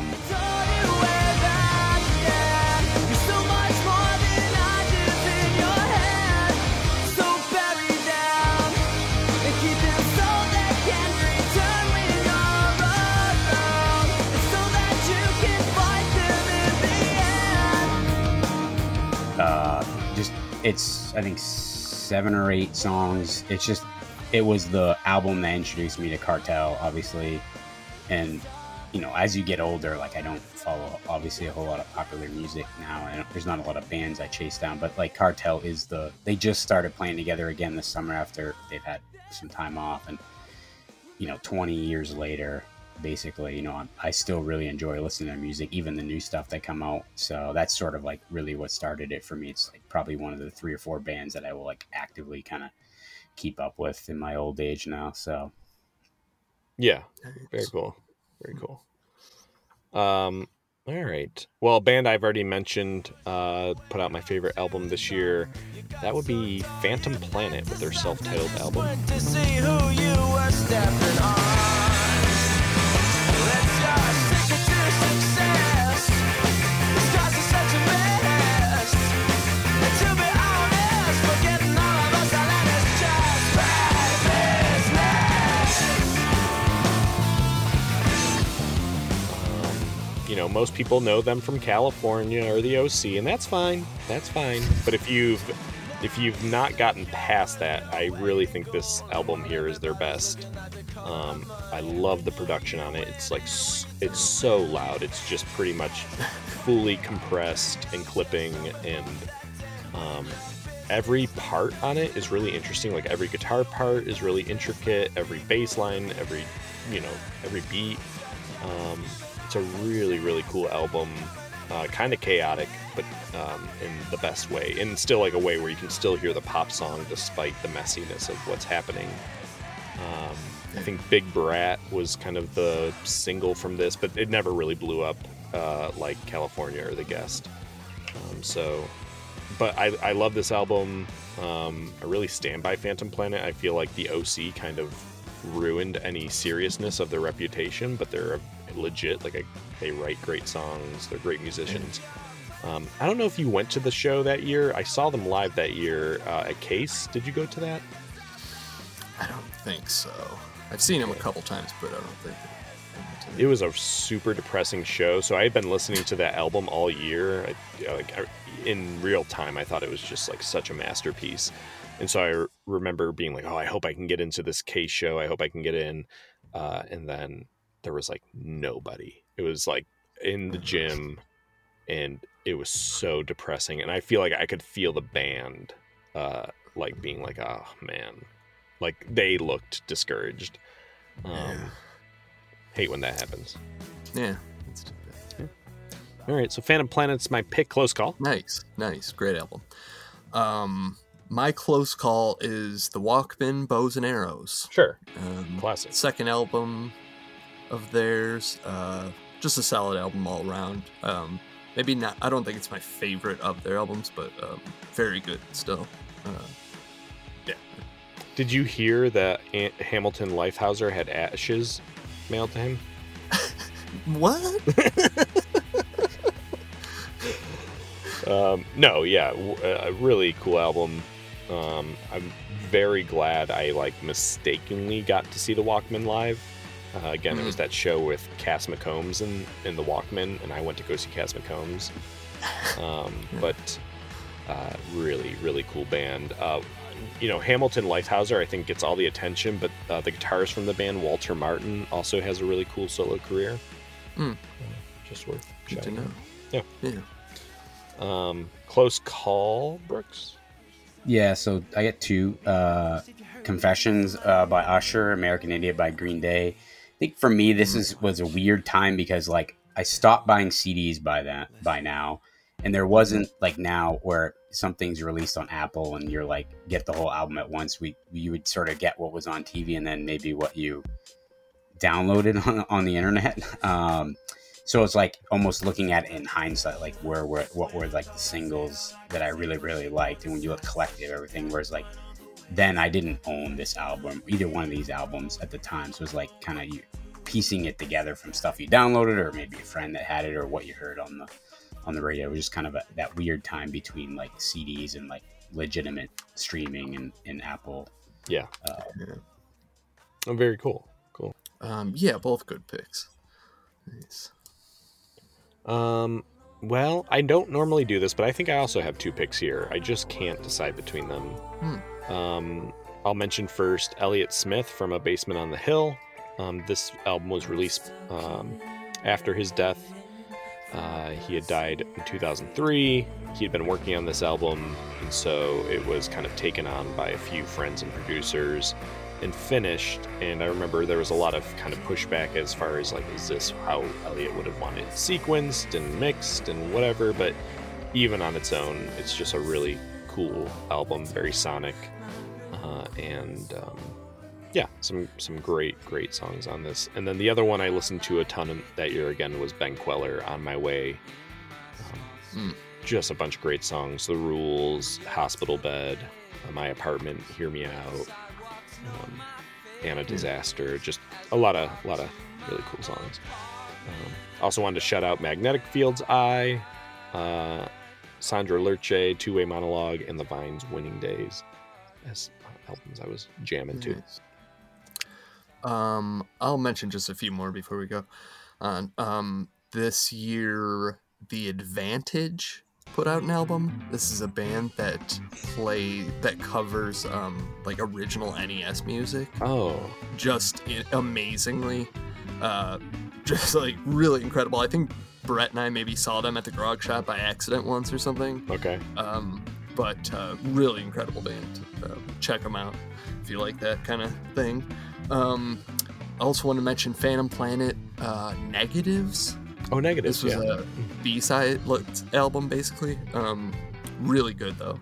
I really love that. Like, almost could have been a lot of stuff that could have been album songs. Modest Mouse, Good News for People Who Hate Bad News. That was Kev's pick. Nice. They Might Be Giants, The Spine. Not one of my favorites, but still pretty good. There's some good tracks on there. Yeah. And Arcade Fire, Funeral. Yeah, Karuna's pick. Nice. Yeah. Was there any other albums you wanted to shout out, Brooks? No, except for we'll talk about Ferguson's in a hot minute, right? Okay. Well, our most popular pick was Green Day, American Idiot. That was picked by Manny, Adventure USA, Matthew, and Katie. North Star, Pollyanna was Lauren's pick. Allie and Brody picked The Dirty South by Drive-By Truckers. Ben and Josh picked Confessions by Usher. Sid picked Kanye, College Dropout. Stephanie, Dupree, and Katie picked Hot Fuss by The Killers. I mean, man, that album was huge that year. I mean, we can't really move from 2004 talking about music and not talk about The Killers. Mr. Brightside, yeah, right? Yeah. I mean, a huge deal. Yeah, it was. Candace picked the Garden State soundtrack. Ah, that is good. Yeah. I like that. Let's see. Clayton picked Talkie Walkie by Air. Kiaz Clown picked Slipknot Volume 3. Our friend Vaughn picked More Adventurous by Rilo Kiley. James picked Milk-Eyed Mender by Joanna Newsom. Ethan picked Pressure Chief by Cake. Yeah. Jordan picked Sung Tongs by Animal Collective. And let's see. TV on the Radio was Logan's pick. And Samantha picked Underneath by Hanson. Some classic albums there. Yeah. That Garden State soundtrack was also a pretty big deal that year. Yeah, it was. Yeah. Anything album related? No. I mean, Ferguson's. Oh, yeah, let's do Ferguson's. Yeah, I hate to even do this, but my Ferguson has to be Marcy Playground MP3. Oh, wow. I just, like, the thing was, like, a few years before, like, not long after the second album came out, the second official album, I got downloaded, like, a live show that I listened to a lot, and they had a couple songs that would eventually appear on this album. But when this finally came out, it was just, like, this felt, to me, way overproduced for them. Where I was like, you've lost, like, the, like, grittiness or whatever it was that existed on those two albums. And then suddenly this was just, like, more polished sounding and, like, poppy, and it just didn't work for me as well. Yeah, the album reminds me of kind of like a last gasp of a band trying to stay relevant. You know what I mean? Yeah. They were writing. Yeah. It felt like the songs were written to almost try to be hits.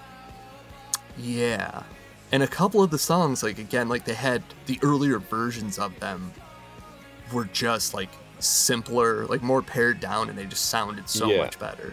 I remember some of them. Deadly Handsome Man, Rock and Roll Star. Yeah. So, that's I'm just gonna copy you. That'll be my pick too. Oh, well, a band we loved, but were hugely kind of underwhelmed by that album. Yeah. Brooks, any Ferguson for album? Yeah, you could argue it's might be the best album that year, but just because of the artist, the College Dropout, Kanye West. I mean, that album at the time was just, I thought, super phenomenal. But I think I'm able to separate it from, or it's hard to separate it from, like, who Kanye West is kind of now as a pretty divisive figure in pop culture. So it's a sort of way to give it a little bit of props, but also put it in a category where it's not really loved all that much. So yeah, right on. Yeah, makes sense. Andrew, do you have the best-selling album? Yes. Any guesses? This is definitely guessable. We've mentioned it, I think. Green Day? No. Usher, Confessions. Yep.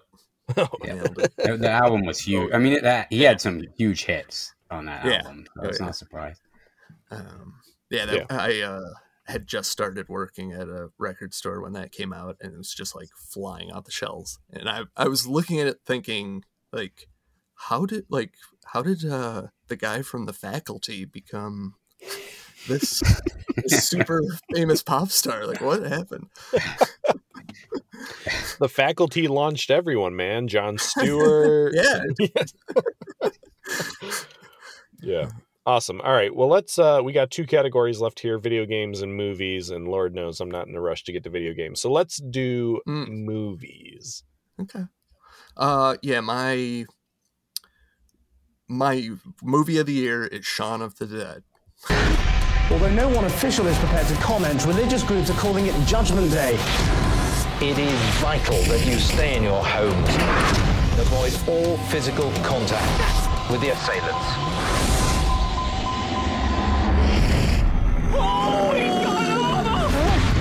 So, what's the plan? Bash him in the head. That seems to work out. Why have we got to go Lizzie? Because I love Dead. Yeah, just a fantastic zombie like parody movie. But more than that, just like a really great movie in itself too. I don't even know what to say about it. Classic, hilarious, but also like touching at times too. Just immediately was like, this is an amazing movie. It was one of those movies like as I'm watching it, I'm like, yes, like I'm watching this right now. I'm seeing one of the best movies right now. Yeah, it is great. I mean, it pulls off something pretty miraculous in the fact that it could have just been a spoof, but yeah, it's way more. It is a spoof, but it's way more because you actually care about the characters. They actually build a legitimately interesting world, and yeah, it never really gets old. It's just one of those movies you can put on and enjoy for sure. Yeah. Absolutely. This was Big Boss Rao's pick, Logan's pick, and Kev's pick, and it's my number 6 for the year. Whoa. Jeez. I don't even want to know these other 5. Which, as I say it, sounds low, but there's a lot of movies I like this year. As always. Okay. Brooks, what's your favorite movie of 2004? Yeah, so for me, it's Miracle. You guys are playing like this is some throwaway game up in Rochester. Who we playing, Rammer? Sweden. Yeah, you're damn right, Sweden! In the Olympics!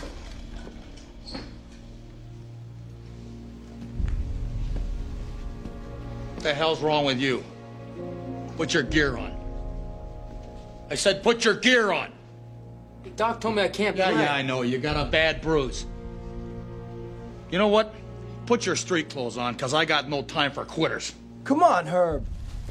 Nobody's quitting here. You worry about your own game. Plenty there to keep you busy. Bruise on the leg is a hell of a long way from the heart. You can't. What'd you call me? You heard me. You want me to play, huh? Is that what you want? I want you to be a hockey player. I am a hockey player! You want me to play on one leg? Huh? I'll play on one leg! I grew up in what used to be former Hockeytown, USA. So hockey was everything. And, you know, we used to watch, there was like an HBO documentary about that 1980 Olympic team. And we used to like watch it before big tournaments and stuff in high school. And then I remember when I knew all the ins and outs. So like when I watched the movie itself, there was nothing that was surprising about it. I coached high school hockey at the time, so I was a huge Herb Brooks fan. But it's one of the like movie going experiences I'll never forget, because like people were like cheering in the movie like they were at the hockey game. It was like the weirdest thing ever. Like they would score and people were like standing up and clapping. It was so odd, but like almost like they were like on the edge of their seat, not knowing what was going to happen. So yeah, just like it's a great moment in American history, right? Beating the Soviets, and I thought they did a pretty good job for a Disney version of it. I thought they did a pretty good job with it, and it's always like an easy watch. So nice, yeah, I like it. Yeah, Kurt Russell is like unstoppable in that movie. He's so good. Yeah, great pick. Miracle, yeah. Well, my pick, I feel like is pretty on brand. I'm going with the Michel Gondry / Charlie Kaufman film, Eternal Sunshine of the Spotless Mind. Here at Lacuna, we have a safe technique for the focused erasure of troubling memories. Is there any risk of brain damage? Technically, the procedure is brain damage. But it's on a par with a night of heavy drinking. Nothing you'll miss. That baby's history. It's all being wiped away. They're erasing you, Clem. You'll be gone by morning. Whoa, careful. Come on, step back. Roach the guy. I loved you on this day. This is the Jim Carrey, Kate Winslet vehicle. So interesting. Great acting, great writing. The score by John Bryan is just beautiful. And this is a movie that I just can easily rewatch. It's weird because usually I don't like rewatching sad movies, but this movie is just so quirky and mixes sad and comedy and optimism. I don't know. It's just a movie that I love returning to. Jim Carrey, I think here is like Oscar worthy good. I mean, he's really incredible in this movie. Yeah, love it. And just the inventiveness of the practical effects in this movie are also just so cool and refreshing. Fantastic movie, singular. For me, it's not a movie that I can watch easily. It's too heavy to just randomly put on. But you got Kirsten Dunst. Fantastic movie. You got Kirsten Dunst. You got Mark Ruffalo, Elijah Wood. I mean, this thing is jam-packed cast. I think David Cross is in it for a second. You said Kate Winslet already. Yeah, she's good. Clementine. Yeah, she's great. Good, we're in agreement. Yeah, good pick. Close call. My official close call is Life Aquatic. Let's just see if you can get one of these dolphins to swim under the hull and give us a look.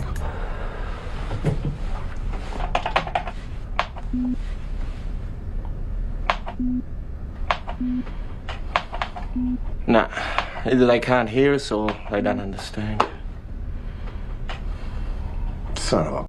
Sick of these dolphins. Just love it. It's Wes Anderson, of course. I love the Wes Anderson little claymation things in there. But I love the feel of this movie, the look of it. It's like it feels blue somehow. Just a funny, sort of depressing, as all Wes Anderson movies kind of are. Yeah, this is this is a movie that literally almost every year of my life I like a little bit more than the year before. And that is to say that when I saw it when it came out in the theater, and I don't know, I must have been visiting maybe home from college or something. So my aunt and myself went to a movie, and my sister, who hates movies, she doesn't like going to movies. She thinks movies are a waste of time. But she was like, I'll go with you guys. And they said, Joey, what should we see? And I said, Life Aquatic, which for people who don't like going to movies, Wes Anderson, and in particular this Wes Anderson movie, is a terrible decision. I didn't know that really. And my sister was so miserable during this entire film. It ruined my experience so profoundly that I think I thought I hated Life Aquatic because I was so upset that I dragged them to it. So my experience, they walked out, they're like, what was that, Joey? That was stupid. That was such a weird movie. And this is generally how my family, I think, reacts to any recommendation I make. That was weird. My parents literally call them Joey movies. Anyway, so it took me a very long time to work my way back up to it, But I watched it as recently as last year, and it's incredible. Yeah. I should say, Bill Murray, what's his name? Steve Zissou? Jeez, now his name is... Owen Wilson. Yes, but that's not who I was thinking of. Green Goblin. Oh, William Dafoe. Yeah. He's great. So good. Yeah, just fantastic. Yeah, Cate Blanchett, really good. Yeah. Really cool movie. Brooks, close call. Yeah, second time I'll make a reference to somebody hacking a limb off in this podcast. Mine is Saw.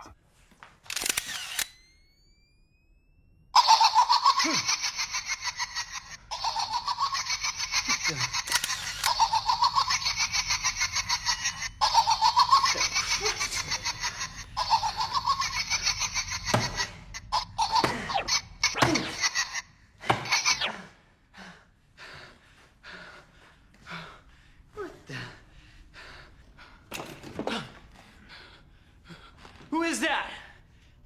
Who's in there? Come out! I'll kill you! I'm not a huge fan of, the most recent ones. Like any horror, sequels that come out, they just become super ridiculous. But this first one, the twist ending at the end, it's just a great movie. I really enjoyed watching it. Obviously, it's never the same after the first time. But yeah, just like an awesome watch in the movie theater, I remember. Yeah, I remember seeing it in the theater as well.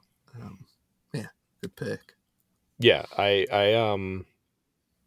didn't see it in the theater. Yeah, for some reason, it took me a long time to get around to the Saw movies, but I think this first one's really the only one that I really enjoyed. So it was almost like sort of a phenomenon when it came out. Yeah. Yeah.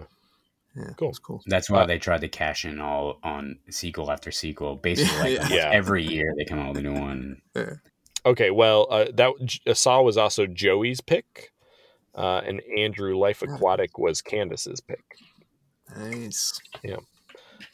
My definitive close call is the Quentin Tarantino film Kill Bill Volume 2. I know we haven't spoken in some time. And the last time we spoke wasn't the most pleasant. But you've got to get over being mad at me and start becoming afraid of you, because she is coming, and she's coming to kill you. And unless you accept my assistance, I have no doubt she will succeed. I don't dodge guilt, and I don't chew out of paying my comeuppance. Can we just forget the past? That woman deserves her revenge.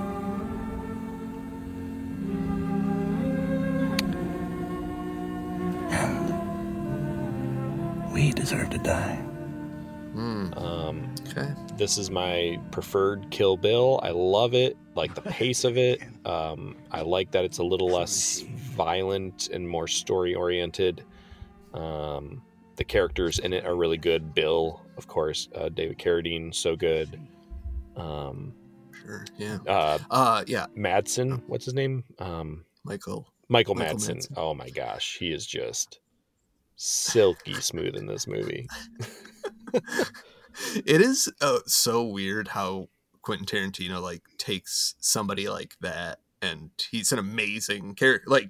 That's an amazing performance, amazing character, and then he's in just nothing else, or just some crap, Yeah. I'm just why can no one else tap into figure out where to put these people? Yes, that's a great point. Great movie, of course. Any other movies you want to shout out, Andrew? There's a lot this year. Yeah, a lot of stuff. I Heart Huckabees. Boy, love this movie. Yep. Just connected with it right from the beginning, but I knew then it wasn't going to be a popular movie. Yes. But it's just a weird existential, dealing with the weirdness of living a life kind of through all these different characters. I think it's still not out on Blu-ray, which is just a crime. I'm not sure what's happening. So I would like that to be out. Another incredible John Bryan score. Yes. Oh my God. That soundtrack. I love it. Yep. Amazing movie. Also wanted to mention Dig. Oh my gosh. So good. Brian Jonestown Massacre, Dandy Warhol's documentary. Just follows them on the road for over the course of I think years. I'm not sure the time years. Yeah. I don't even know what to it's just an amazing documentary. I don't like being robbed from, and it's highly against the law, stealing from people. How have you been robbed? Well, we'll see, won't we?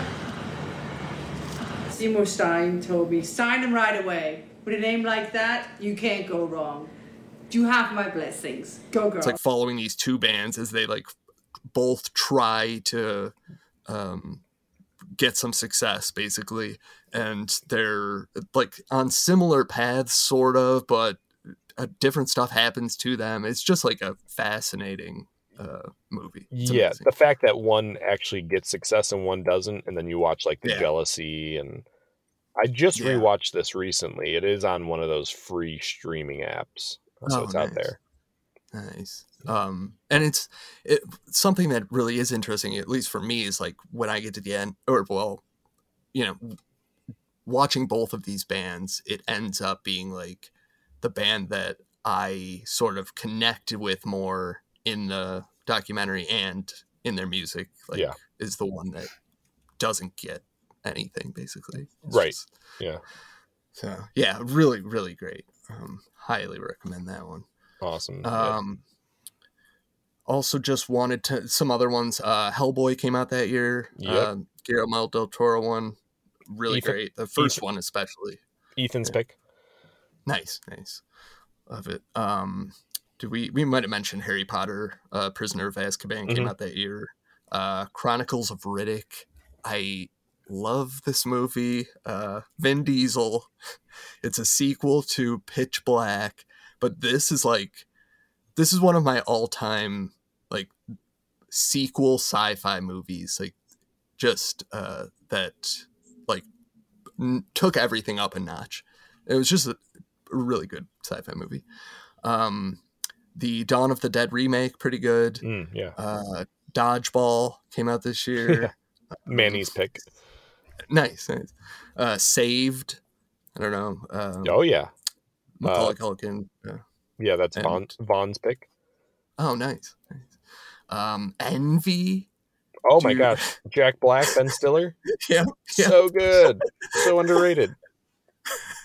Such a weird movie. I think I want to say we might have seen it in the theater together. We sure did. But okay. Yep.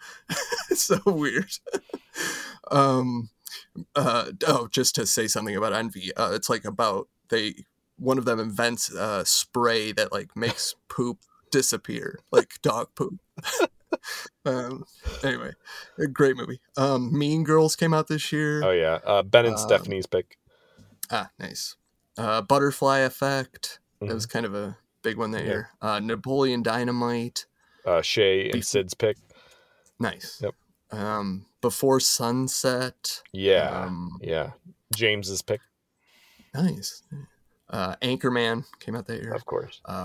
Garden State, we mentioned. Harold and Kumar, the first one. Euro Trip, which weirdly I thought was better than Road Trip. Maybe I'm alone. Team America. Sorry, go ahead. Just to say you're not alone. Matthew also picked Euro Trip. Oh, nice. And so did Dupree. Wow, nice. I love it. Team America, The Grudge, Seed of Chucky, SpongeBob Movie, Alien vs. Predator, The Aviator, The Village, which is relevant right now for us, and Taxi, the Queen Latifah. Oh wow! Jimmy Fallon. Yeah, Jimmy Fallon vehicle. Boy, I mean, I feel like that's an underrated comedy. I just think it's pretty hilarious. Okay. I did not expect a Taxi take. Any other movies you want to shout out, Brooks? Just $1 Million Baby. That was a really good movie. Yeah. Clint Eastwood, Morgan Freeman, Hilary Swank. Yeah, for sure. Other ones here. Collateral. Remember that with Jamie Foxx and Tom Cruise? Yeah. Like that one. I was dangerously ill during that movie too. I went over to Alan's brother's house and they just I don't think I'd ever done a Jell-O shot. and they just had Jell-O shots all over the table. And I was like, I think they were chocolate, which is my kryptonite. So I think I was just like having it because I wanted the chocolate, but I didn't realize that I was like poisoning myself. And during Collateral, I was just like in a different like was it on TV or no? We went to the movies. Oh, we went to the movie theater. I got a big bucket of popcorn, and I was just like in a level of hell or something. Like, and then I immediately got very sick when we got back to his house. But anyway, fun experience. That's also Quincy's pick.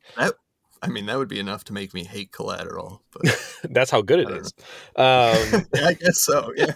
The SpongeBob movie, which I think is great for a Nickelodeon movie, and also tied to a major event, which is the girl I had dated at that point for like 2.5 years. We went and saw that, and then broke up after. Right after, like probably within 2 hours of seeing SpongeBob. Oh boy, all these like traumatic events around these movies that you love somehow. Yeah, and maybe it's what led me to this podcast of like I got to work this out. Sideways, which was Allie's pick, that movie. Josh picked The Village. A couple comedies I want to shout out here: Club Dread. Along Came Polly and 50 First Dates. Ooh, love them. Yeah. Really? Oh yeah. I mean, I think they're fine. I don't know. 50 First Dates is just like so pleasant. That's good. Yeah, it's like meditating. Along Came Polly. Along Came Polly. Never like connected with. I don't know. Oh boy. Ben Stiller, Philip Seymour Hoffman, tour de force. Yeah. He is pretty funny in that actually. What's he say? Iceman. Okay, yeah. I had Before Sunset, Dig, Napoleon Dynamite, which, man, what a huge sensation that was that year. Yeah. I mean, I saw that way too many times in the theater. Shaun of the Dead, Life Aquatic. My number 4, which is also Brad's, I Heart Huckabees. This is the only movie, I guess, except with the exception of The Village, which I watched for our Patreon episode. But I Heart Huckabees is the only one I actually went back and watched for this podcast to make sure it's still held up. And boy, does it hold up. It is so funny. Henry David Thoreau, Robinson Jeffers, the National Geographic Society, suppose they're all socialists? You're talking about socialism. No, I'm not. I'm talking about not covering every square inch of populated America with houses and strip malls until you can't even remember what happens when you stand in a meadow at dusk. What happens in the meadow at dusk? Nothing. Everything. Everything. Everything. It's beautiful. It's beautiful. I work for an electrical engineering firm, son, and we do a lot of commercial and residential contracts. And if development stops, so does my paycheck. Then Stephen couldn't be here as our guest, could he? So your ideas hurt Stephen. I'm not hurting Stephen. That's an outrageous accusation. Don't use that tone of voice in my Well, I house. think you started that tone, sir, and I think it's entirely possible for your engineering firm to have jobs for people, preserve open spaces, have contracts, do the... What's he doing? Why is he closing his eyes? Do you have a job, Tom? I'm a firefighter. Oh, God bless you. A hero. I'm not a hero. We'd all be heroes if we quit using petroleum, though. Excuse me? You say you're Christians living by Jesus' principles, but are you? Yeah, of course we are. Jesus is never mad at us if we live with him in our hearts. I hate to break it to you, but he is. He most definitely is. Jude Law as Brad in that movie is magnificent.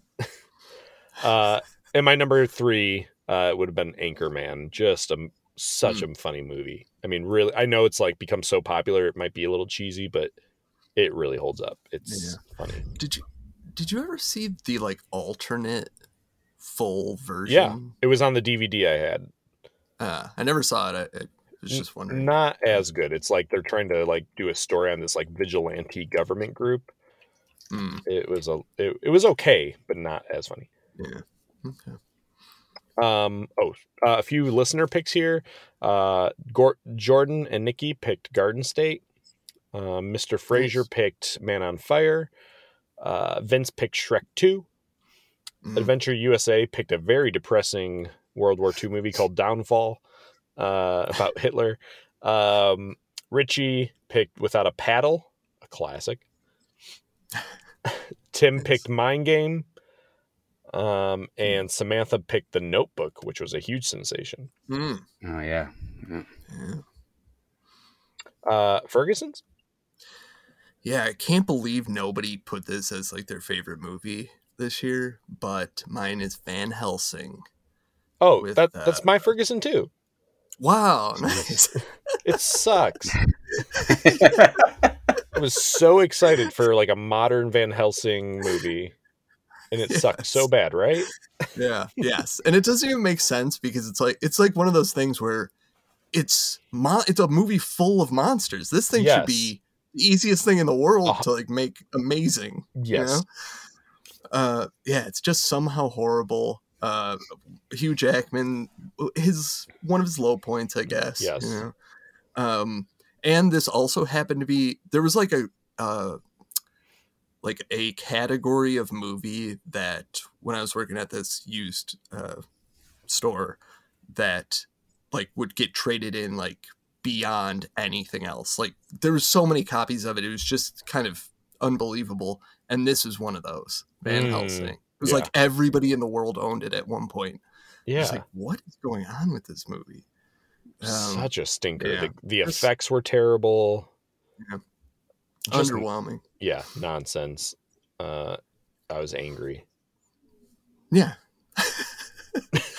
More of an adventure movie, you know, but not for sure great either. Nope. Brooks, any Ferguson? Yeah, I can't say I lost as much sleep over that as you did. White Chicks. I don't know if we need to I lose sleep over. Yeah, I don't even know if we need to say any more, but White Chicks. That movie is just like I can't even when it's on TV. You're just flipping through the channels or whatever. Like I can't even watch like 10 seconds. It's just so ridiculous. And I have to wonder, it's like another movie. Like, could you do that one today? I don't know. But they shouldn't if they could. It's just so bad. They look so weird. But what if they did make White Chicks and it was like a prestige? You know, like what if they did it tastefully? Prestige. I don't think it's gonna work. It's just like I don't know. I'd be careful when they just looks like it just looks so off. Like if you're just like try to like okay maybe this is like actually like feasible and then you look at like what they look like you're just like how yes if this was real life it'd be like what is happening like what are these people do you guys get the title though? What do you mean? Joanna Man. Is there something to get? What? Are you being Joanna serious? Man? Like it Wait, sounds like talking about White Chicks. We're talking about White Chicks. Oh yeah. You're I think Joanna Man came out a little bit later, right? This was a basketball player. And it was earlier. I'm looking at it right now. You know what? I'm so sorry. I had a brain fart. We're talking White Chicks. I looked up Joanna Man to see if anybody was also involved in that, since it's like a gender switch thing. Yeah. Sorry. The Wayans. I don't know. Were the Wayans brothers involved in Joanna Man? I don't think they were. I don't. But it definitely was like a category of movie for a couple of years of like, I am something I'm not supposed to be. Sure. Yeah, just really bad. Yeah. White really Chick. bad. That was a movie that was definitely on our movie channel at college, like all the time, just repeating. Sure. Yeah, my Ferguson was Van Helsing, terrible. But I also noted The Lady Killers, very bad, worst Coen Brothers movie. Meet the Fockers, a extremely mediocre follow up to a classic. I mean, I thought it was like it was basically to me as good as the first one. That is the craziest thing I have ever heard in my life. Not hyperbole. You think Meet the Fockers is on the same level as Meet the Parents?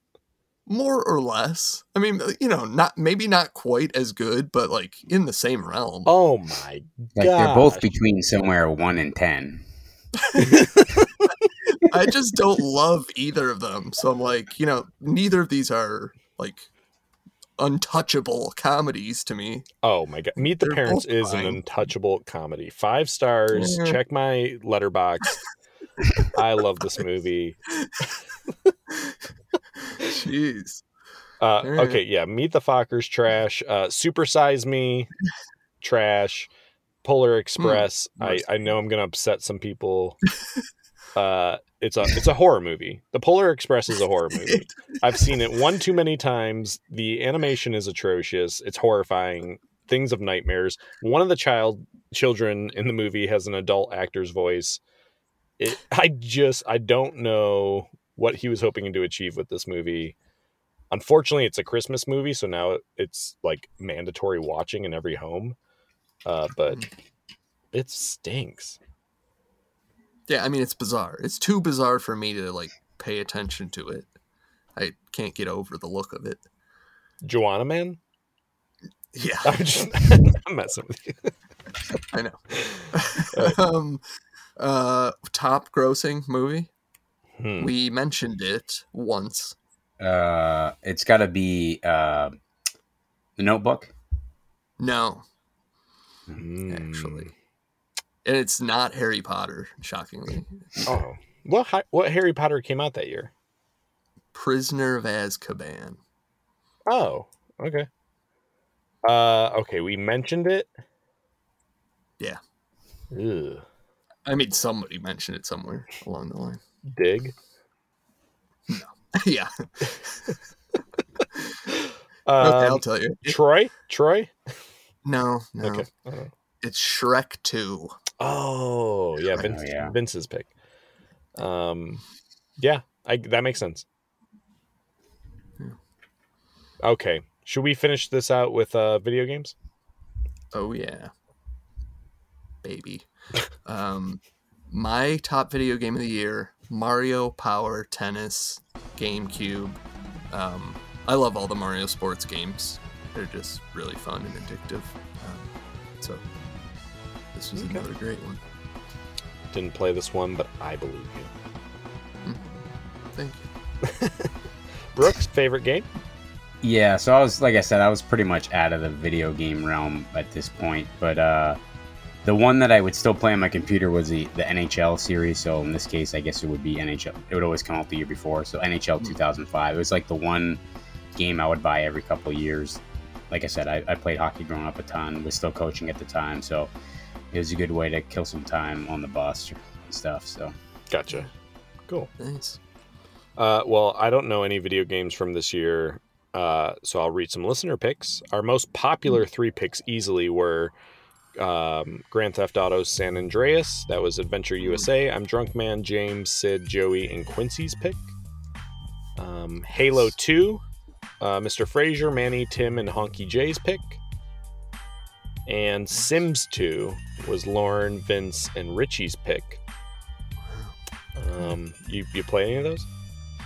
No, actually. I mean, I have once played Grand Theft Auto. Yeah. Sims? I've played a Sims game. Yeah, maybe not that one, though. Yeah. Oh, okay. Close call? Yeah, I have some to mention. Mario vs. Donkey Kong. It was a DS game. It was like a puzzle-ish game. Pretty fun. Beautiful Joe. I think 1 and 2 came out there, weirdly. Katamari Damacy. Weird game where you would like roll this ball around and like things just stick to it. And like eventually you're picking up buildings and stuff with this ball. Paper Mario, The Thousand Year Door, Mario 64 DS, which was cool, notably for being able to play as like a bunch of different characters. It was basically Mario 64, but now you can play as like Wario and Luigi and whatever. It was cool. And finally, Mario Party 6. Ooh, yeah. Like it. Brooks, close call? Got nothing the rest of the way, gentlemen. Okay. Well, some of our listeners' favorites. Kev picked Fable. Brett picked Sly 2, Band of Thieves. Dupree picked Spider-Man 2. Nikki picked Burnout 3, Takedown. Brody and Shay picked Star Wars Battlefront. Katie picked Silent Hill 4. Big Boss Raouz picked Metal Gear Solid 3. And Matthew picked Tony Hawk Underground 2. Did you have any Fergusons, Andrew? I do have a Ferguson. It is called Metroid Prime Hunters First Hunt. And it's a demo game for the DS. And it was packaged in with a bunch of DS systems when you bought it. Mm-hmm. So this was the year that I started working at this store, and people were trading this thing in all the time. So we just had 1 million copies of this crappy demo game that was just nothing. Nobody wanted to buy it. It was just a worthless thing. Was it part of the original Metroid series for Nintendo? That part of the same series? It's part of the same series. Okay. Cool. Okay, well, sounds terrible. Yeah. I do have a couple other random facts for this year. Okay. World of Warcraft was released. I can't believe nobody picked that. Wow. It was the biggest game in the world for a few years there. But I never really played it. But our guests, Brett and Alex, did play that a lot for a few years there. The Nintendo DS was released this year. And the top-selling game was, of course, Grand Theft Auto San Andreas. Yeah. Boy, that game sold it was insane. I mean, from this point till 10 years later almost, they were still selling. When I was working at the store, they were still selling new copies of this, and they were flying off the shelves. It just never stopped. Anyway. That and what was the movie? Van Helsing? Oh yeah, Van Helsing. It's all right, give me Usher Confessions, Van Helsing, and San Andreas, and I'm good. Yeah, for sure. Okay, all right, cool. Well, should we sports recap? Yeah. Here we go. Brooks, you sound like you follow sports a little closer here. Do you know who won the Super Bowl that year? I do. It was a common occurrence at the time. My New England Patriots. Yes. 32 over the Panthers, 29. Brooks, you going to go see 80 for Brady? There's another podcast that I listen to that is ripping that apart. I saw it was number 2 in the movies. And I was I have to read the reviews on this. I mean, if you're from New England, obviously, you're probably a huge Tom Brady fan. I mean, we're super spoiled. So, I mean, I think the movie is kind of ridiculous, but it's been a couple months since I've been to the movie theater. So, and me and my dad are about to head to Florida and play some golf. So if we get bored one night, we might have to just stop by. And I mean, if anything, it's reliving the Patriots winning a Super Bowl again, because I guess they have footage from the games themselves. So, I gotcha. Okay. I mean, it's, just for that, it might be worth it. So it's such a perfect formula. Take one of the most famous athletes in America, find some of the most charming older actresses.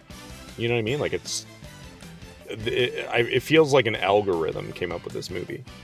Yeah, I mean, it beat Avatar this weekend, so I mean, it was week 7 for Avatar, but oh man, yeah, okay. Anybody know who won the NBA Finals? Detroit Pistons. Yeah, Pistons over the Lakers. Yeah, that was the year. I think later on that year with the Malice in the Palace? I think that was in 2004 with the huge fight in the stands. Yeah. Yes, Indiana and Detroit. Yeah, that was in the start of the 04-05 season. Yeah, that's a good call. Malice in the Palace. Yeah. So, Andrew, you know what that is? No. The basketball players went into the crowd and started walloping people. You remember that? They were fighting fans, fighting each other and fighting fans. There's a really dumb. There's a Netflix. Oh, sorry. There's a Netflix series on I'm pretty sure it's on Netflix of ridiculous things that happen in sports, and that interviews the guy that fought with Ron Artest and everything. Yes. Wild. I watched that. It's called Untold. Malice at the Palace, and it is, even if you don't care about basketball or sports, it's a fun watch. Interesting. It sounds interesting. Okay, all right, we're trying to sell you hard, Andrew. Of course, we have the Red Sox sweeping the Cardinals in the World Series. I feel like the real exciting conclusion there was them beating the Yankees, but you got to finish it off. And then the Stanley Cup this year, we get the Lightning over the Flames in a 7-game series. So, anything else sports related?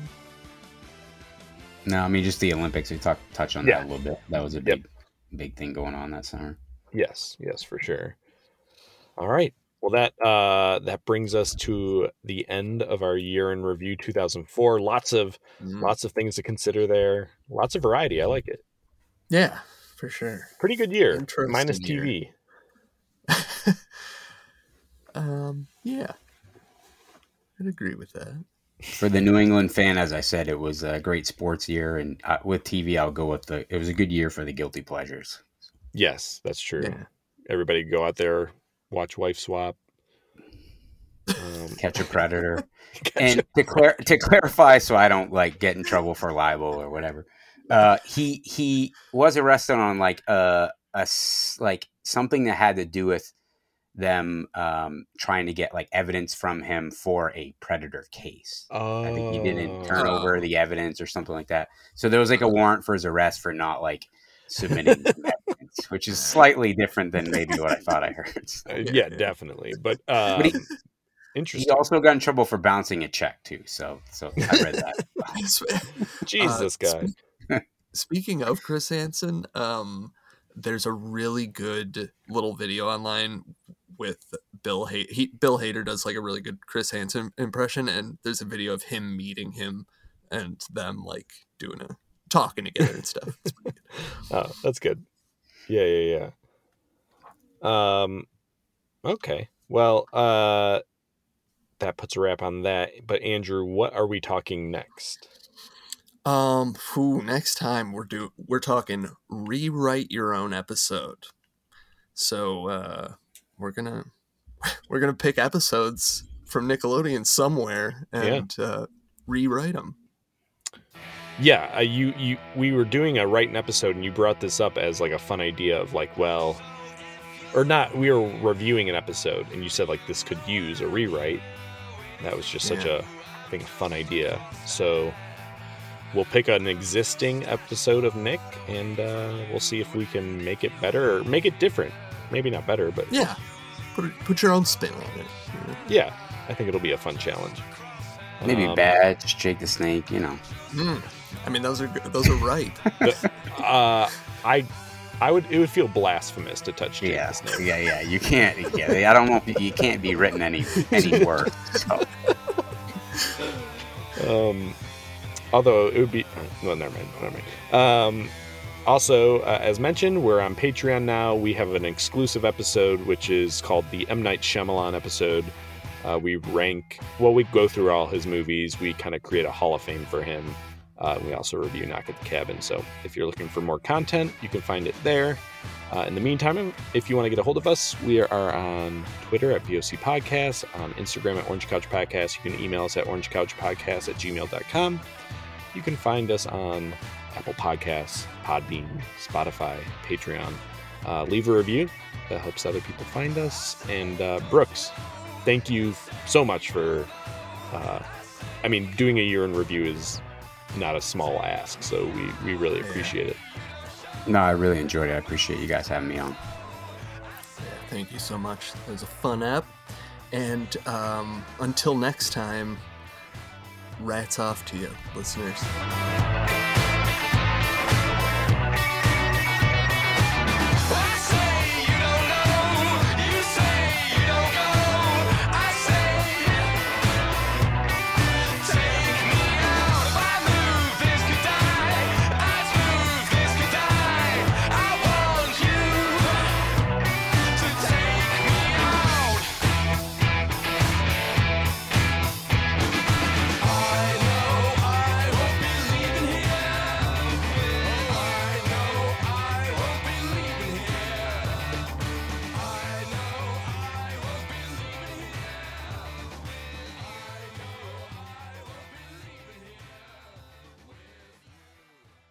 W-A-R-T, Ward Radio, Wellsville. You know what's funny? The first thing I think of, though, when anybody says Saw is Shaquille O'Neal. I don't know. It's been a while. Okay. It's been a while. Anyway, great pick. Yeah.